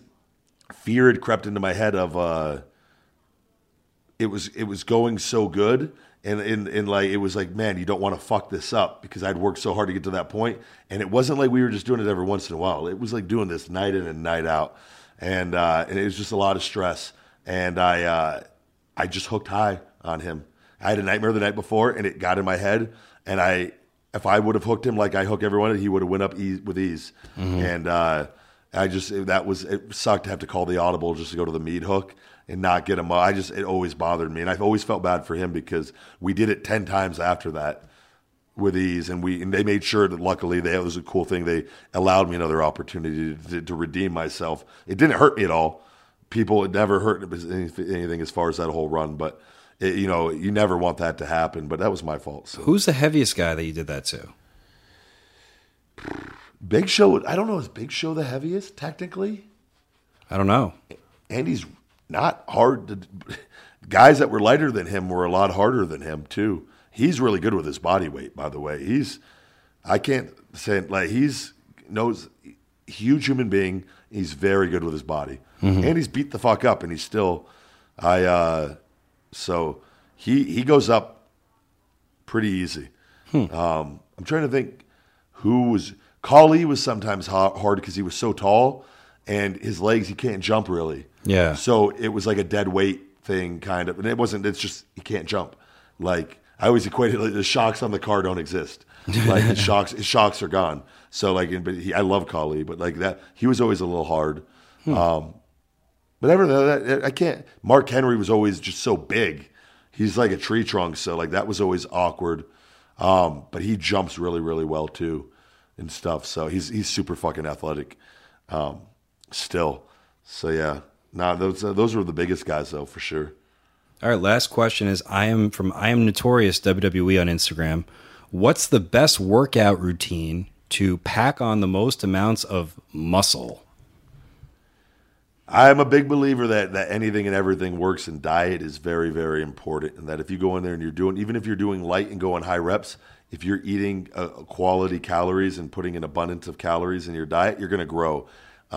With that being said, I do think there is something to like the 5x5 routine where when you train specifically 5 sets of 5 reps or in that 3 to 5 rep range, mm-hmm.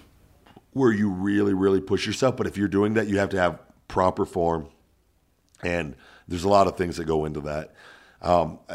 So I always am, if you're fairly new to lifting, keeping it in that 10 to 12 rep range, 8 to 10 rep range, where you're still using good enough weight, but your form you make sure you're not sacrificing form, because once you do that, injuries start kicking in, and weightlifting does more damage to people than anything else in this world. So if you don't do it properly.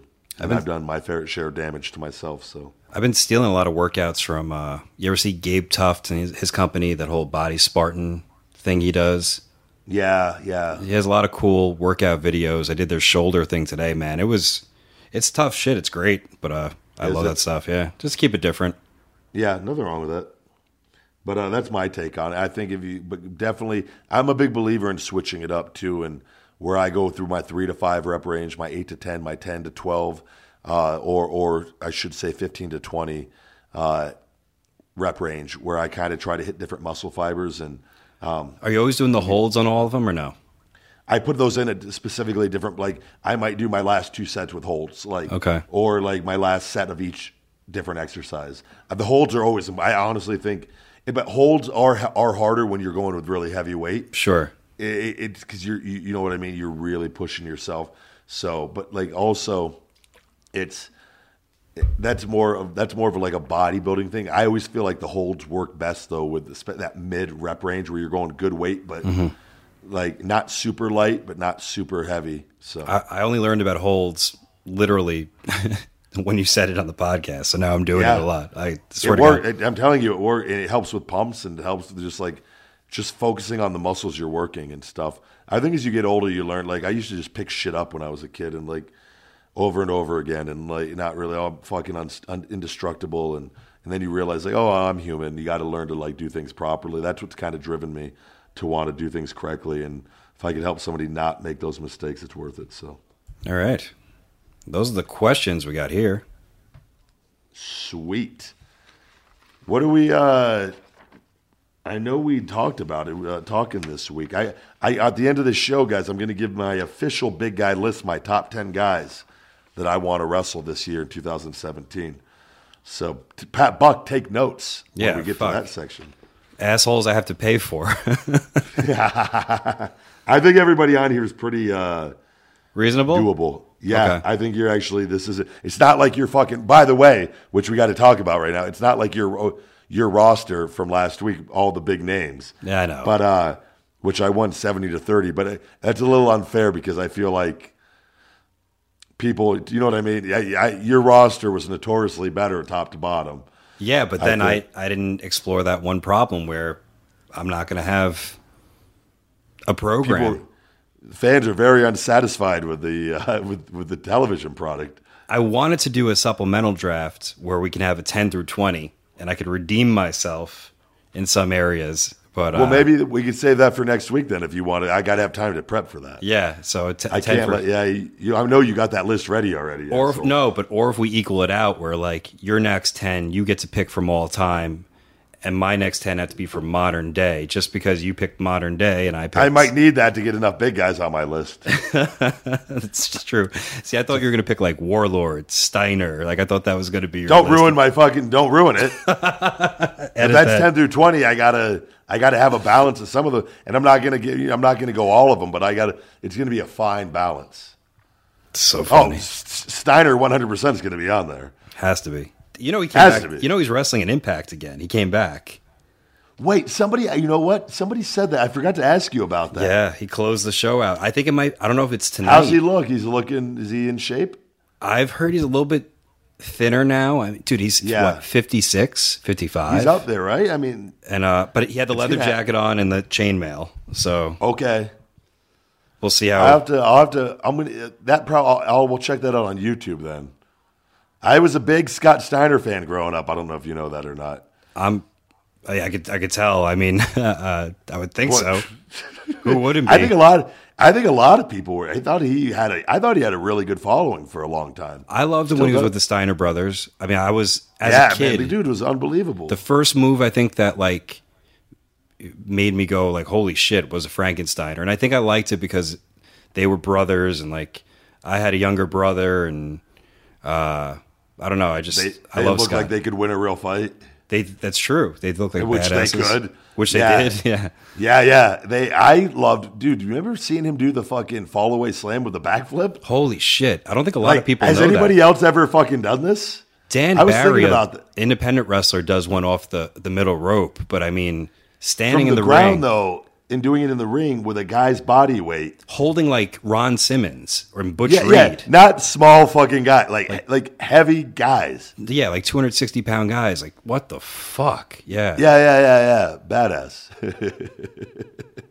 And I've used Scott. We need to book that when I'm healthy eventually. That would be fun.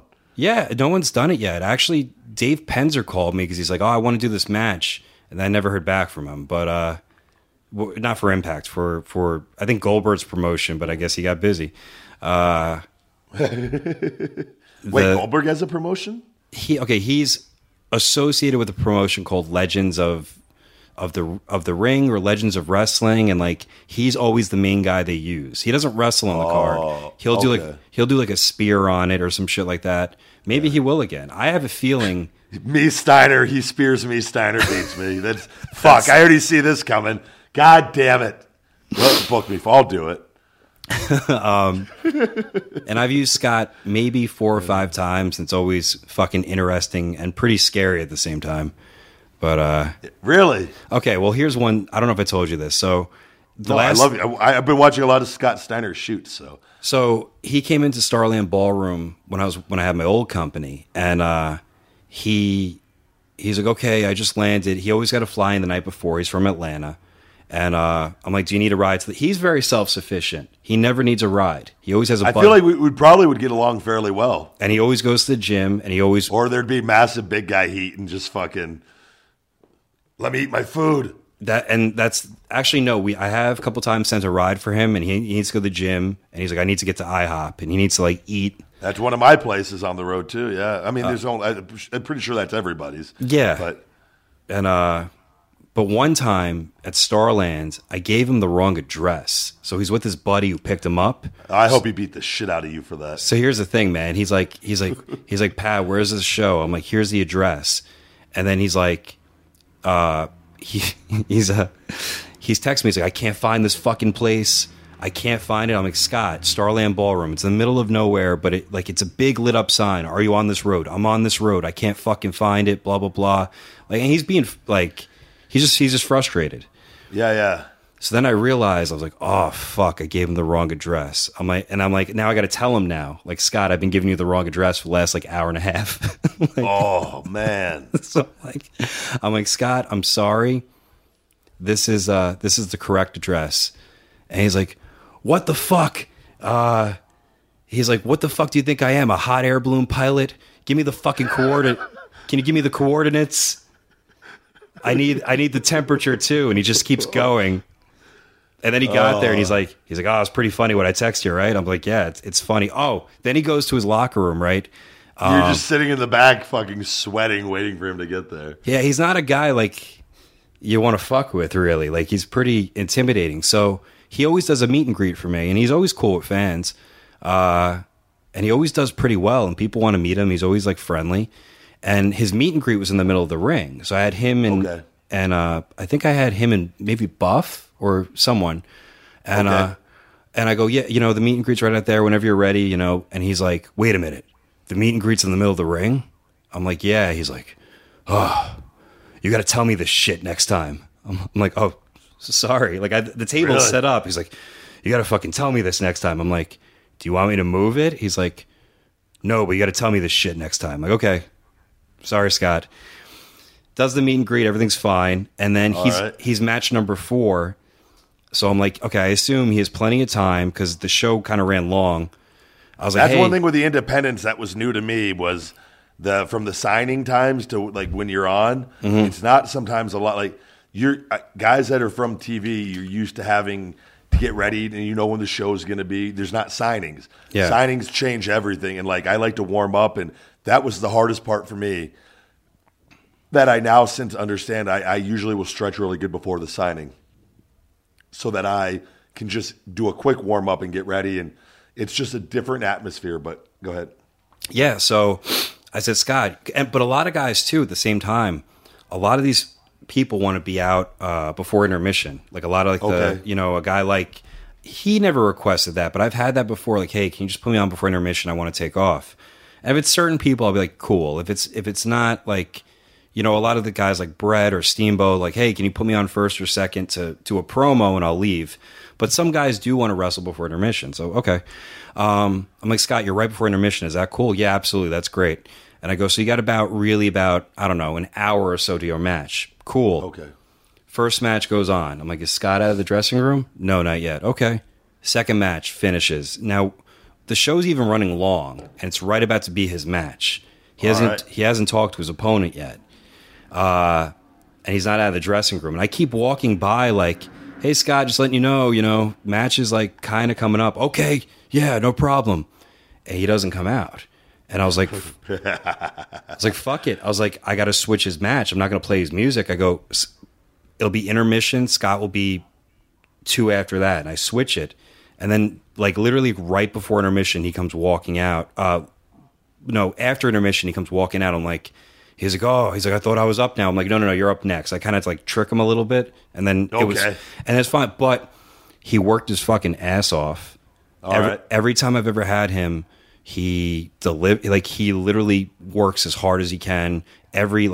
Curses out the crowd, calls everyone pieces of shit and fat motherfuckers, and he does not. I love that. Yeah, literally does goes crazy, but he works his ass off, and I highly recommend. Every time I had him in. Oh, funny story after that. So whatever, he leaves, he goes, I get a text at 2 a.m. He goes, Pat, and I was up, and I was like, yeah, everything okay? He goes, I just want to let you know I really like this hotel room. Thank you. And that was it. Fuck. So, that's pretty funny. Good old Scotty. I wonder what was going on in there. No idea. But I was like, fuck, what does he want? Something went wrong. He's like, I just love this hotel room. I just wanted to thank you. No, a nice hotel room goes a long ways because it's very important. When you're on the road, man, you want to feel good. You don't want to be like in a fucking shitty. We had a few shitty hotels during Nexus. I remember one none of us took our socks off and walking around. I remember just being it was like, what the fuck are we doing? We were trying to save money, and it was like a 1-star hotel or motel, and it was bad, man. I learned early on, you invest in a nice hotel or get a good bed, and Did I ever tell you the story with Nasty Boys in the hotel? No. So I've used the Nasty Boys maybe once or twice. This is a fucking legendary trick.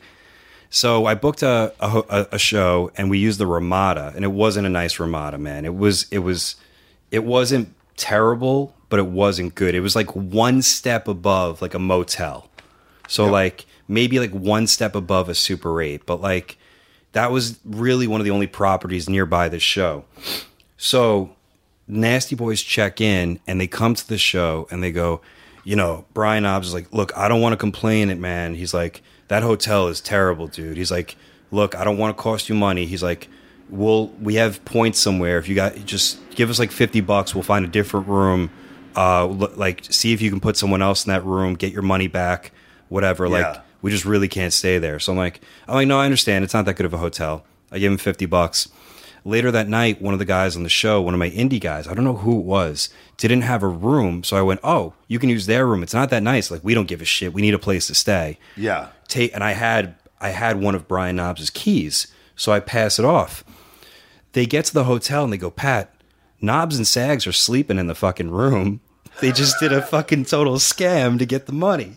They were fucking passed out. They used it anyway. Oh, that was their beer money. I'm like, fuck, they got me. They won. You know what? I'm okay with this. Lesson learned. Holy shit, that's pretty fucking funny, actually. They walk into the fucking thing. They walk in, and Knobs, they're just sleeping in bed like little angels. And they're like, what the fuck? Pat, I thought you said they're not staying here. We just walked into their room. Or they didn't even get drunk. They just got the money and just went and had a nice dinner and fell asleep. And so funny, yeah. That's pretty. You've learned the hard way, man. I've been trained in the dark arts of that's why you were my guy. You have been through it all. You want to get to what did we were gonna do before we get to my official big guy list, my top 10 for 2017 of guys I want to wrestle. I think we did a little list also for this week for top moves I hate the most. Did you also participate in that? Well, we like to do segments on the show, and look, my court record's not too good right now with defending clients for a big guy court, but if you want to be represented, I'll still take your case, but we wanted to change it up this week. We did the draft. So I was trying to think of things people like lists or just opinions on that's why you guys listen to this show is really opinions and good stories and having fun. But for all the shoots. for all the dirt, but we wanted to put a perspective on things because we all have our we may argue on this one, I don't fucking know, but moves that annoy us that we see. You have 10 or 5? I have 5. I did my top 5 on okay this. So do you want to start us off this week, or because it's my show I get to go number 1? I guess you're going first. I'm just I'm a generous host. You let me go first last week. I would like you to start this off so I know what I'm going against. Okay, now the criteria for moves, when we say annoy, it could be don't like or dangerous. We have to have a reason, right? It could be anything. I think, anything that we don't like, essentially, with a wrestling match. And it could be a specific move, or it could be how you react to a move. I think anything to do with wrestling, essentially. But we'll give the reason. Yeah. So for number one on my list, top one would be any match that has either the old 2 or 3 clotheslines for a comeback into something. That's always all right. I just feel like it's a go-to if you're a cruiserweight all the way up to a heavyweight hey, it's time for my comeback. I have to do clothesline, whatever move comes next. And I just think you could replace that with, you don't have to have a bump and feed comeback, but I understand most people do. That's just a thing. But can you change it out for anything? A punch, a drop kick, a Benoit Glam, whatever it is. Like, it annoys me. I agree. Like a guy like Orton's done it now. He's like the one guy that does it. That's his comeback. Yeah, is part of and he does 2, 3, or 4 of them sometimes, and it's cool because that's what he does. But I remember being in developmental, and that was always a thing, guys. And plus when I got up there, my meat hook was one of my moves, so I couldn't throw. Can't do that. Big Show with the punch. I had to stop throwing clotheslines. So, which is a good thing. I got out of that habit really quick. I think a lot of guys, when they start in wrestling, clotheslines are just a go-to. I would love to know. That habit. Sorry. I'd love to know, when did a bump and feed for a comeback really become the norm for WWE? I don't know what year that was, because you don't see it in a lot of, if you watch old HBK matches, he would bump and feed as a heel and as a babyface for Sid and stuff like that. But I wonder, when it became, I was watching that official comeback. It started. I don't know either. Davey Boy would do a couple, a flurry of offense, but it wasn't like a bump and feed type thing in '92. But I don't know. I really don't know. That's interesting. We're gonna have to check that out and find that out. That's a really good point. I never thought about that. It's so common now, Yeah, that's what happens. Here we go. Bump, bump. My number one thing that I have for number one, or you start with number 5 or number 1, by the way. And this one, I don't think it matters unless you have a genuine hatred for the last one. Yeah, so for this one, any version of the pile driver, I fucking hate. Really? I think it's not. It's fake, dropping a guy on his head, and I think the risks are just so high that it's that it's not worth it at all. Have you taken pile drivers before? I haven't. I'll never take one. Never take one. I won't even. I'll never. I never will. I think it's after having the nerve stuff in the neck from being dropped by somebody on my head. It won't ever. It's once those nerves get compressed like that, and seeing Daniel Bryan and other guys on how bad that fucks with you, and seeing other guys lose, and I lost strength in my left arm for quite a while, for a year, and just had to work through it, and I got it back by doing neck traction every day. It's I don't think guys understand the severity of if you get dropped on your head just with the slightest amount of pressure, it just takes a quarter of an inch, and you're fucked, and it's just not. I think there's a million other bumps you could take that. Especially nowadays, guys kick out of it anyways. They don't even guys no sell it sometimes.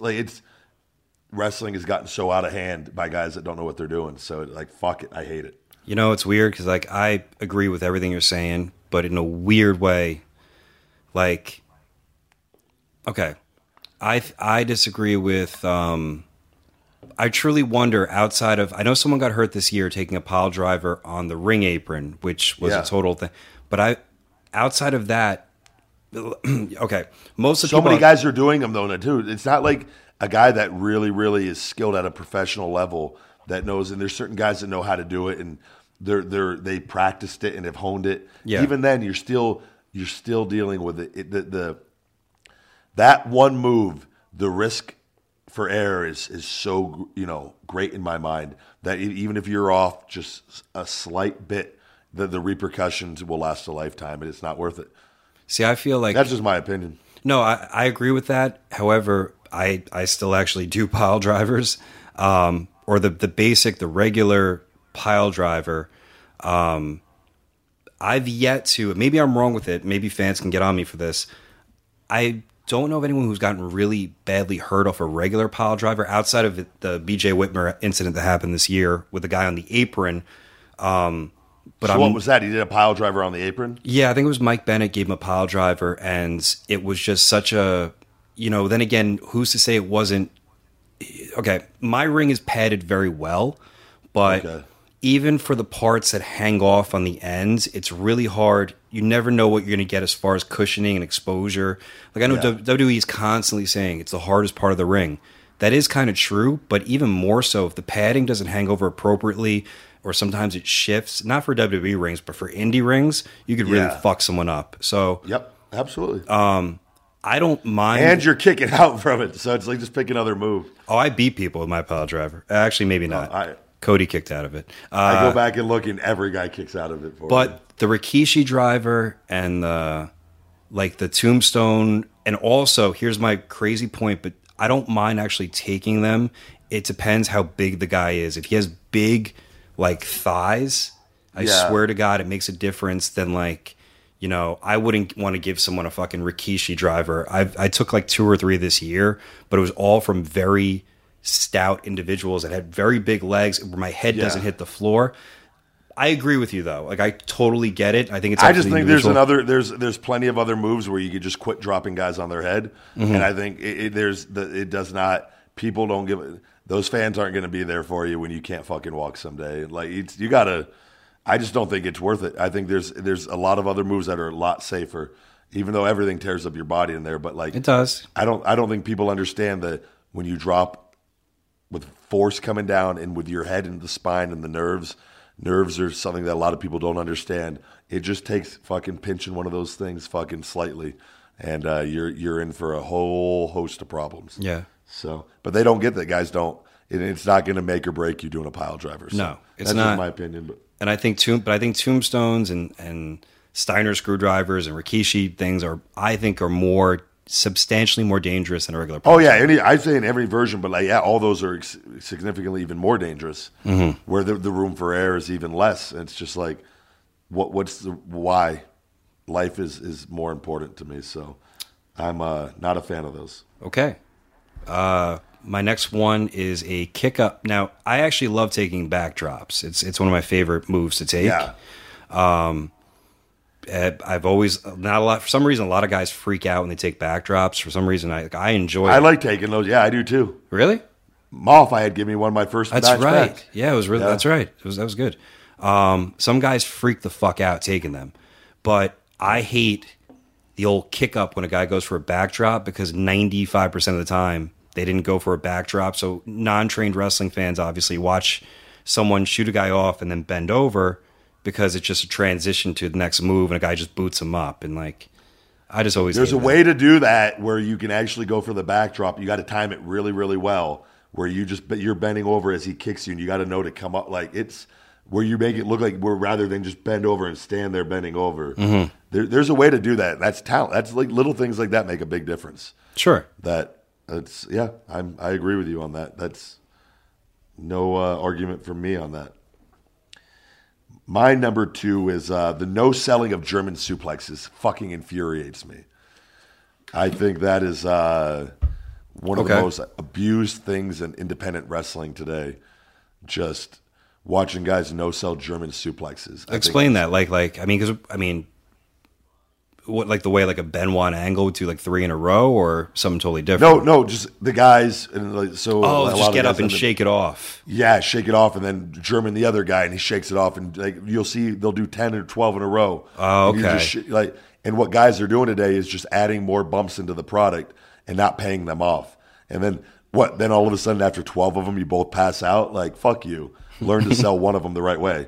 Seriously. No, okay, I get it. You're throwing out the origins of pro wrestling because you think you have fucking better ideas when you don't. I think it's a lack of the guys' minds today. You can learn every move in the book, but you're throwing out psychology and you're getting dropped on your fucking head. Sell it.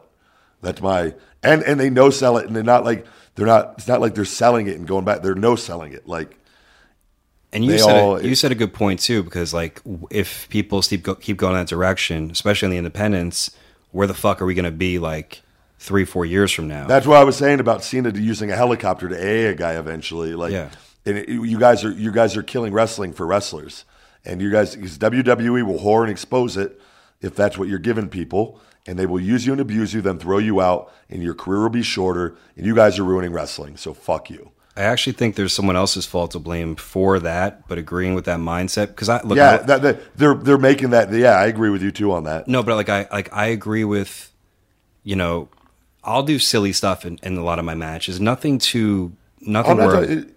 Yeah, it's cool to do all the crazy. I'd like to fucking bust my ass, but when you start, and there's a time and a place to no sell something with the right guys in the right situation, but fucking 100 and something pound guys doing it every fucking from beginning to end of a match, I just don't learn to wrestle. I actually think it's partly in fault for people doing that. They're impressing these more demanding crowds. If a promoter did his job appropriately and figured out ways to get people into the building, you wouldn't have that high demand because you would have a lot more family and kids. Like if I had a fucking 1,000 family people there, I would take that 1,000,000 times over having 1,000, 2 suites. And that's just me.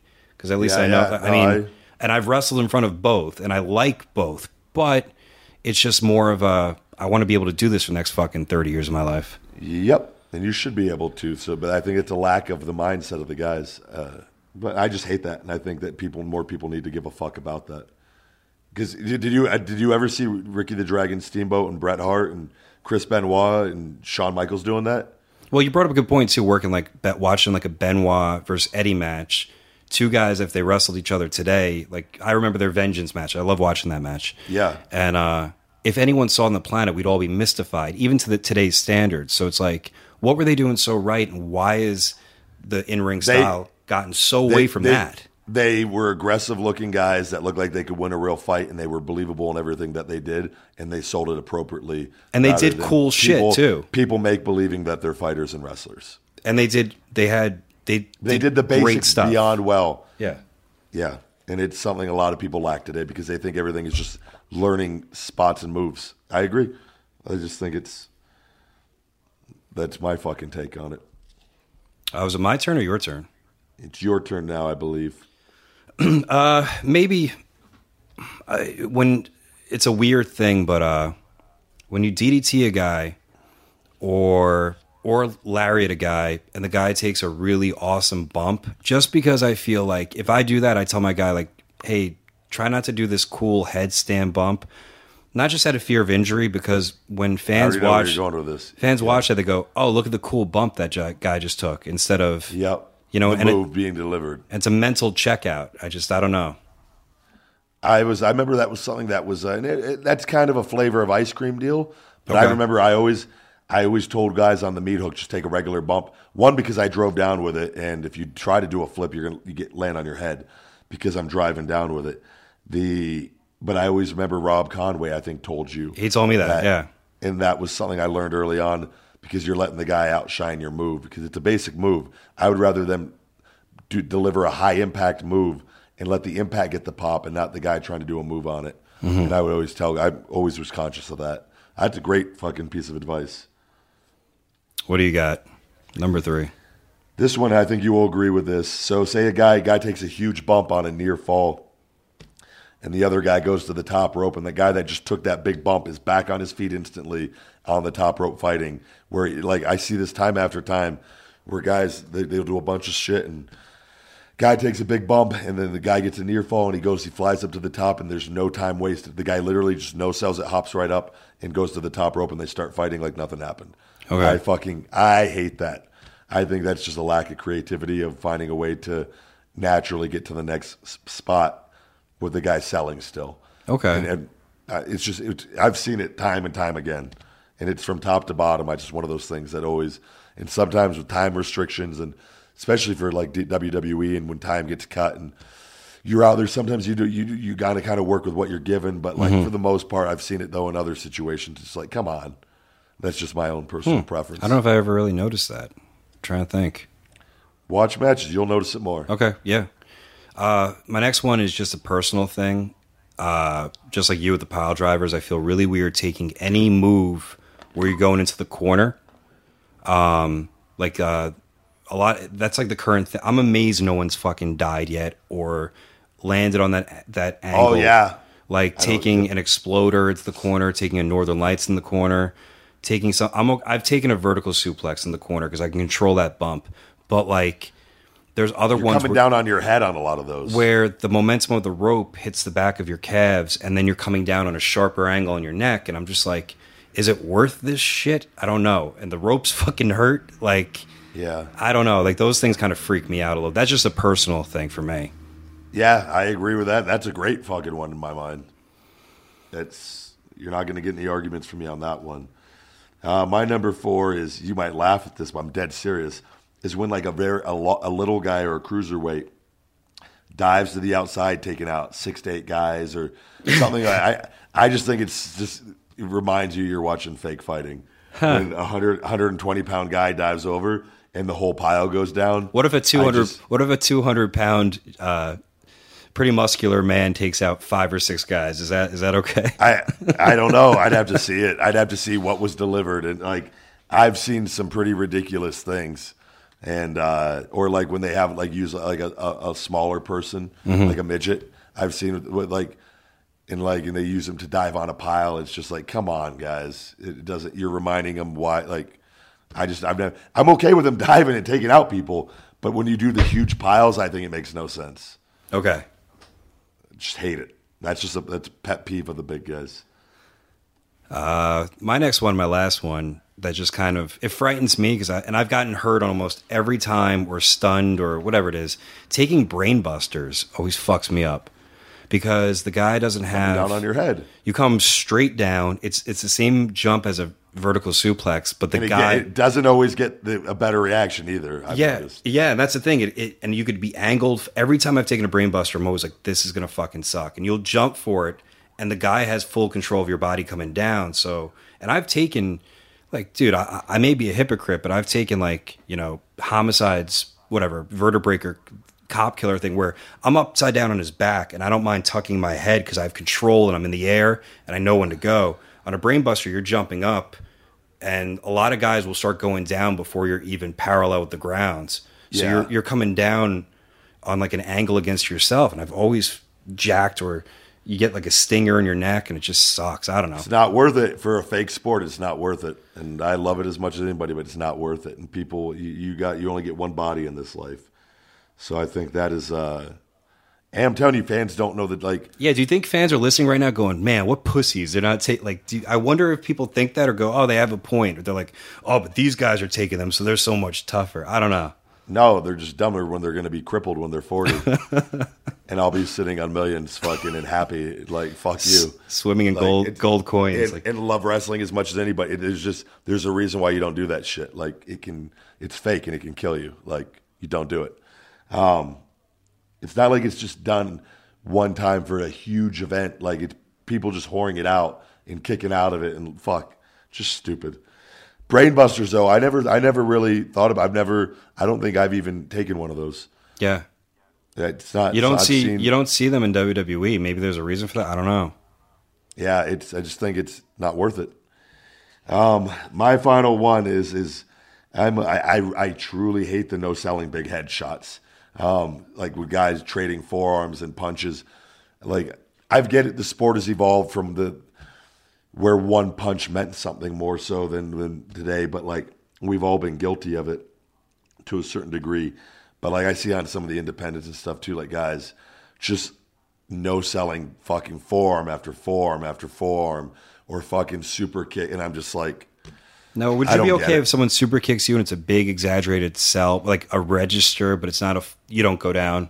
Are you all right with that as long as it's registered? Yeah, I think so. Here's something that I was telling you before that like I'll throw in a match occasionally at the right point at the near, you're doing some near falls and go for a meat hook and you get super kicked out of it where it fucking stuns you, boom, and I'll go straight forward. The guy comes back at me for a meat hook where I follow through on the sell and I'm dead. But I fall into position covering him because but I'm not walking around and no selling it, shaking it off.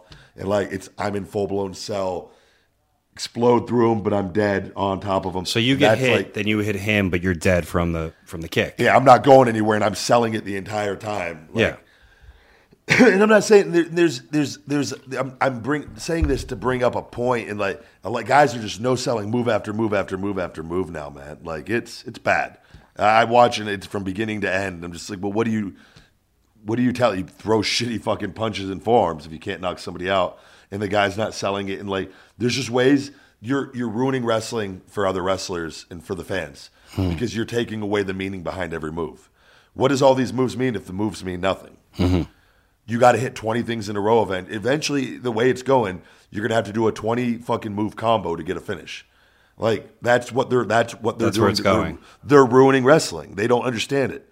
It's not going to be like, well, 5's the happy number, guys. That's what it always should have been. No, you learn to fucking sell offense. That's why I think a lot of old school guys have a problem with today's wrestling, and they're absolutely right. The sport can evolve, and a lot of guys like Seth Rollins is great at it. He knows how to sell moves out there, but he'll know when and where to throw a combo in there occasionally. And he's brilliant at it. And that's why guys should watch him, because he knows what he's doing. But when you just start no-selling shit, fuck you. I think you ruin wrestling doing that. All right. That's my take. So I think you got a list there of some people you want to fake fight with. Yeah, we did a little list before on the fly. I think that was in Orlando with old Stu Bennett watching on, judging everything that we said. And I wanted to do it actually take a little time and think about it. And who do I want to wrestle this year in 2017? And now that I get the shoulders fixed, this last year's been hell. I told you with my body, it's just been so good to be corrected here. And I was like, I want to push myself on the wrestling end. And I don't give a fuck about buzz or anything. I just want to go, and I want to have fun, and I want to be in the ring with some guys that I've seen on the independents who I think are very talented and would create for some interesting matchups. So do you want me to start with? We'll start with number one. Interesting. Are we only going to see indie guys here? Are there some names of the past? Or are you going to mix it up? All independent guys right here. Wow, all indie guys. Okay, yep. This is all guys today, like my promotion. Except for they're not all big guys because I actually want to be able to wrestle next year too.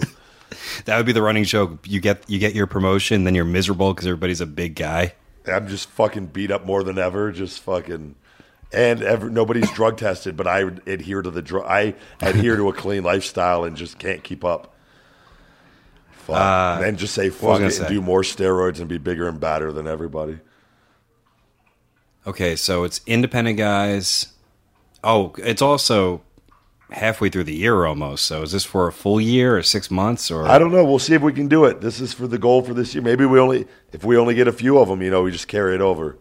And who's to say where I go or what I do? I might be making some big decisions eventually here on the old wrestling future. But all right, number one is, and I've talked about it before, Kenny Omega. I think we would make a very interesting matchup, and he's number one, and I think it's possible to make that happen. So it is. It'd probably be me booking it, but we'll see. Number two, I mentioned him before too, Zack Sabre Jr. I think that would. I like his wrestling style, and I would like to go in there and wrestle a guy of his caliber. I think that would create interest. Number three on the official big guy list, Kyle O'Reilly. I don't know if you are familiar with him or not. Sure. Number four, I saw this guy actually at a tryout multiple times while I was in WWE. He was eventually signed and brought to NXT and later left. But I thought he was, out of everybody I've ever seen do matches from the extras, he always stood out. And he wasn't the biggest guy, but his intensity was, I think I know what you're going to say, but go ahead. Unparalleled. And Sami Callihan. Okay. Who did you think I was going to go with? Was not him. I actually don't want to give this guy credit because the person I thought you were going to name I don't really like. Okay. So I love Sami though. Sami killed it. Sami always kills it. He's fucking unbelievable. He works very hard. And he worked smart. He does a lot of, like, okay, he does crazy shit, but he knows how to kind of tell longer stories. He's awesome. Yeah. He never has a bad match. Yep. Number 5, we talked about this guy before, but he's my only really, I don't know, there's 2 big guys on this list, but he's the first one. Keith Lee, I think, is a guy that would create a good matchup with the big guy Ryback. And so I think eventually at some point, Ryback versus Keith Lee. Number 6, Ricochet. I think he would be a worthy opponent at some point. Number 7, because I know he's a big Ryback fan, and I've met him before in a hotel parking lot while I was at a WWE show. He was in town, I think, for an independent show, and that is none other than A.R. Fox. Oh, yeah, that's right. Who is very talented. I think that would create for a great night of wrestling action. Number 8, Trent Beretta. I know is very happy with that. I believe him and A.R. Fox are friends. I wanted to put Trent on this, but he's my friend, so I don't count that. Sure. It's people I don't know. That's my rules, Trent. We're going to wrestle anyways eventually. We've been trying to wrestle in the Halloween match for FCW. Number 8, Jeff Cobb, I think is I've seen quite a few of his matchups online, and I like what he brings to the table. So he's on the list. Number 9, which is going to be happening very soon for you, John Silver. That's a guy that you're going to make that happen. I don't know why I'm writing this down. Why am I fucking writing this down? Because you're a good agent. That's actually, you should be writing this down. That's actually really, I wasn't joking when I said take notes, Buck. It's funny. Number 10, he may not be like anybody else on this list, but he has a name. He has a bit of a following, and he has a promotion, and I want to come kick his ass. Number 10, Grimm. Wow. Grimm, you made the big guys list at number 10. That's awesome. I'm glad you put him. That's so funny. I feel like it's just entertainment while it is wrestling. Grimm needs to be on the list. A hell of a list. Top 10. Yeah. You pick a lot of indie darlings. You know? They're all indie darlings. What the fuck am I saying? Every single one of them. Yeah. So it's I think I've had the year, everything's in line with the business. Once I get healthy with this shoulder here, I'm really looking forward to this. So, and then those 2 sweeters will fucking come around to the big guy. 2 what? The 2 sweeters. 2 sweeters. Have you noticed that now people are doing that on 2 counts? Holy shit, dude. Every time I hear it, it's like, I don't know, man. That's a tough one. I hate that more than the what chant, I think. The 10 counts, too, with the 10. They've taken over. They want to ruin the wrestling show, like, rather than just, like, they think it's just sucks. And, like, they do what they want to do, so. Yeah. But I just think it's one thing to do it occasionally to, like, you know what I mean? But to try to do it on everything, to try to every single thing to ruin the show, I think is not over. Well, you know what it is that the people with the most exposure or the most over at the time, you know, they may even forget to do it. They may not. This will probably last for a while, the whole 2 sweet thing. But like every wrestler doing the 2 sweet, showing how big of a fucking mark they are. the you know what I mean? Yeah, I'm a fucking mark. Yeah, I 2 sweet. And then but I think that the people shit on me. They say I rip off Goldberg, but they're not. They don't give shit for all these guys that just rip off the NWO and fucking all the other. Like it's fuck them. Never thought. Maybe it's a physical thing. I don't know. I never thought about that. Yeah, you're right. Everything's borrowed, but you got told you should have grown that hair back. That wouldn't even have made a difference. And I prefer being bald. So. That's it for me this week, though. I think that's a solid list. Do you have any plugs you want to get in before we close? Yeah, WrestleProOnline.com, CreativeProWrestling.com. We got a lot of shows coming up. Thank you to Eddie, who edits this great podcast. And you can follow me on all platforms at Buck Never Stops. I'm at Ryback22 on Twitter, the big guy Ryback22 on Instagram, Ryback247 on Snapchat. Check out feedmemore.com, guys. Thank you very much for tuning in. You have just listened to another episode of Conversation with the Big Guy.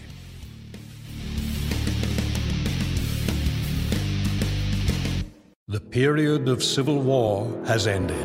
It's definitely an improvement and totally not a lateral move. Join Ambassador Plek Dexeter and his intrepid crew as they explore astounding new worlds, discover their heroic destinies, and meet weird bug creatures and stuff. This is Mission to Zix. Mission to Zix, an improvised science fiction podcast. That's ZYXX, launching September 6th.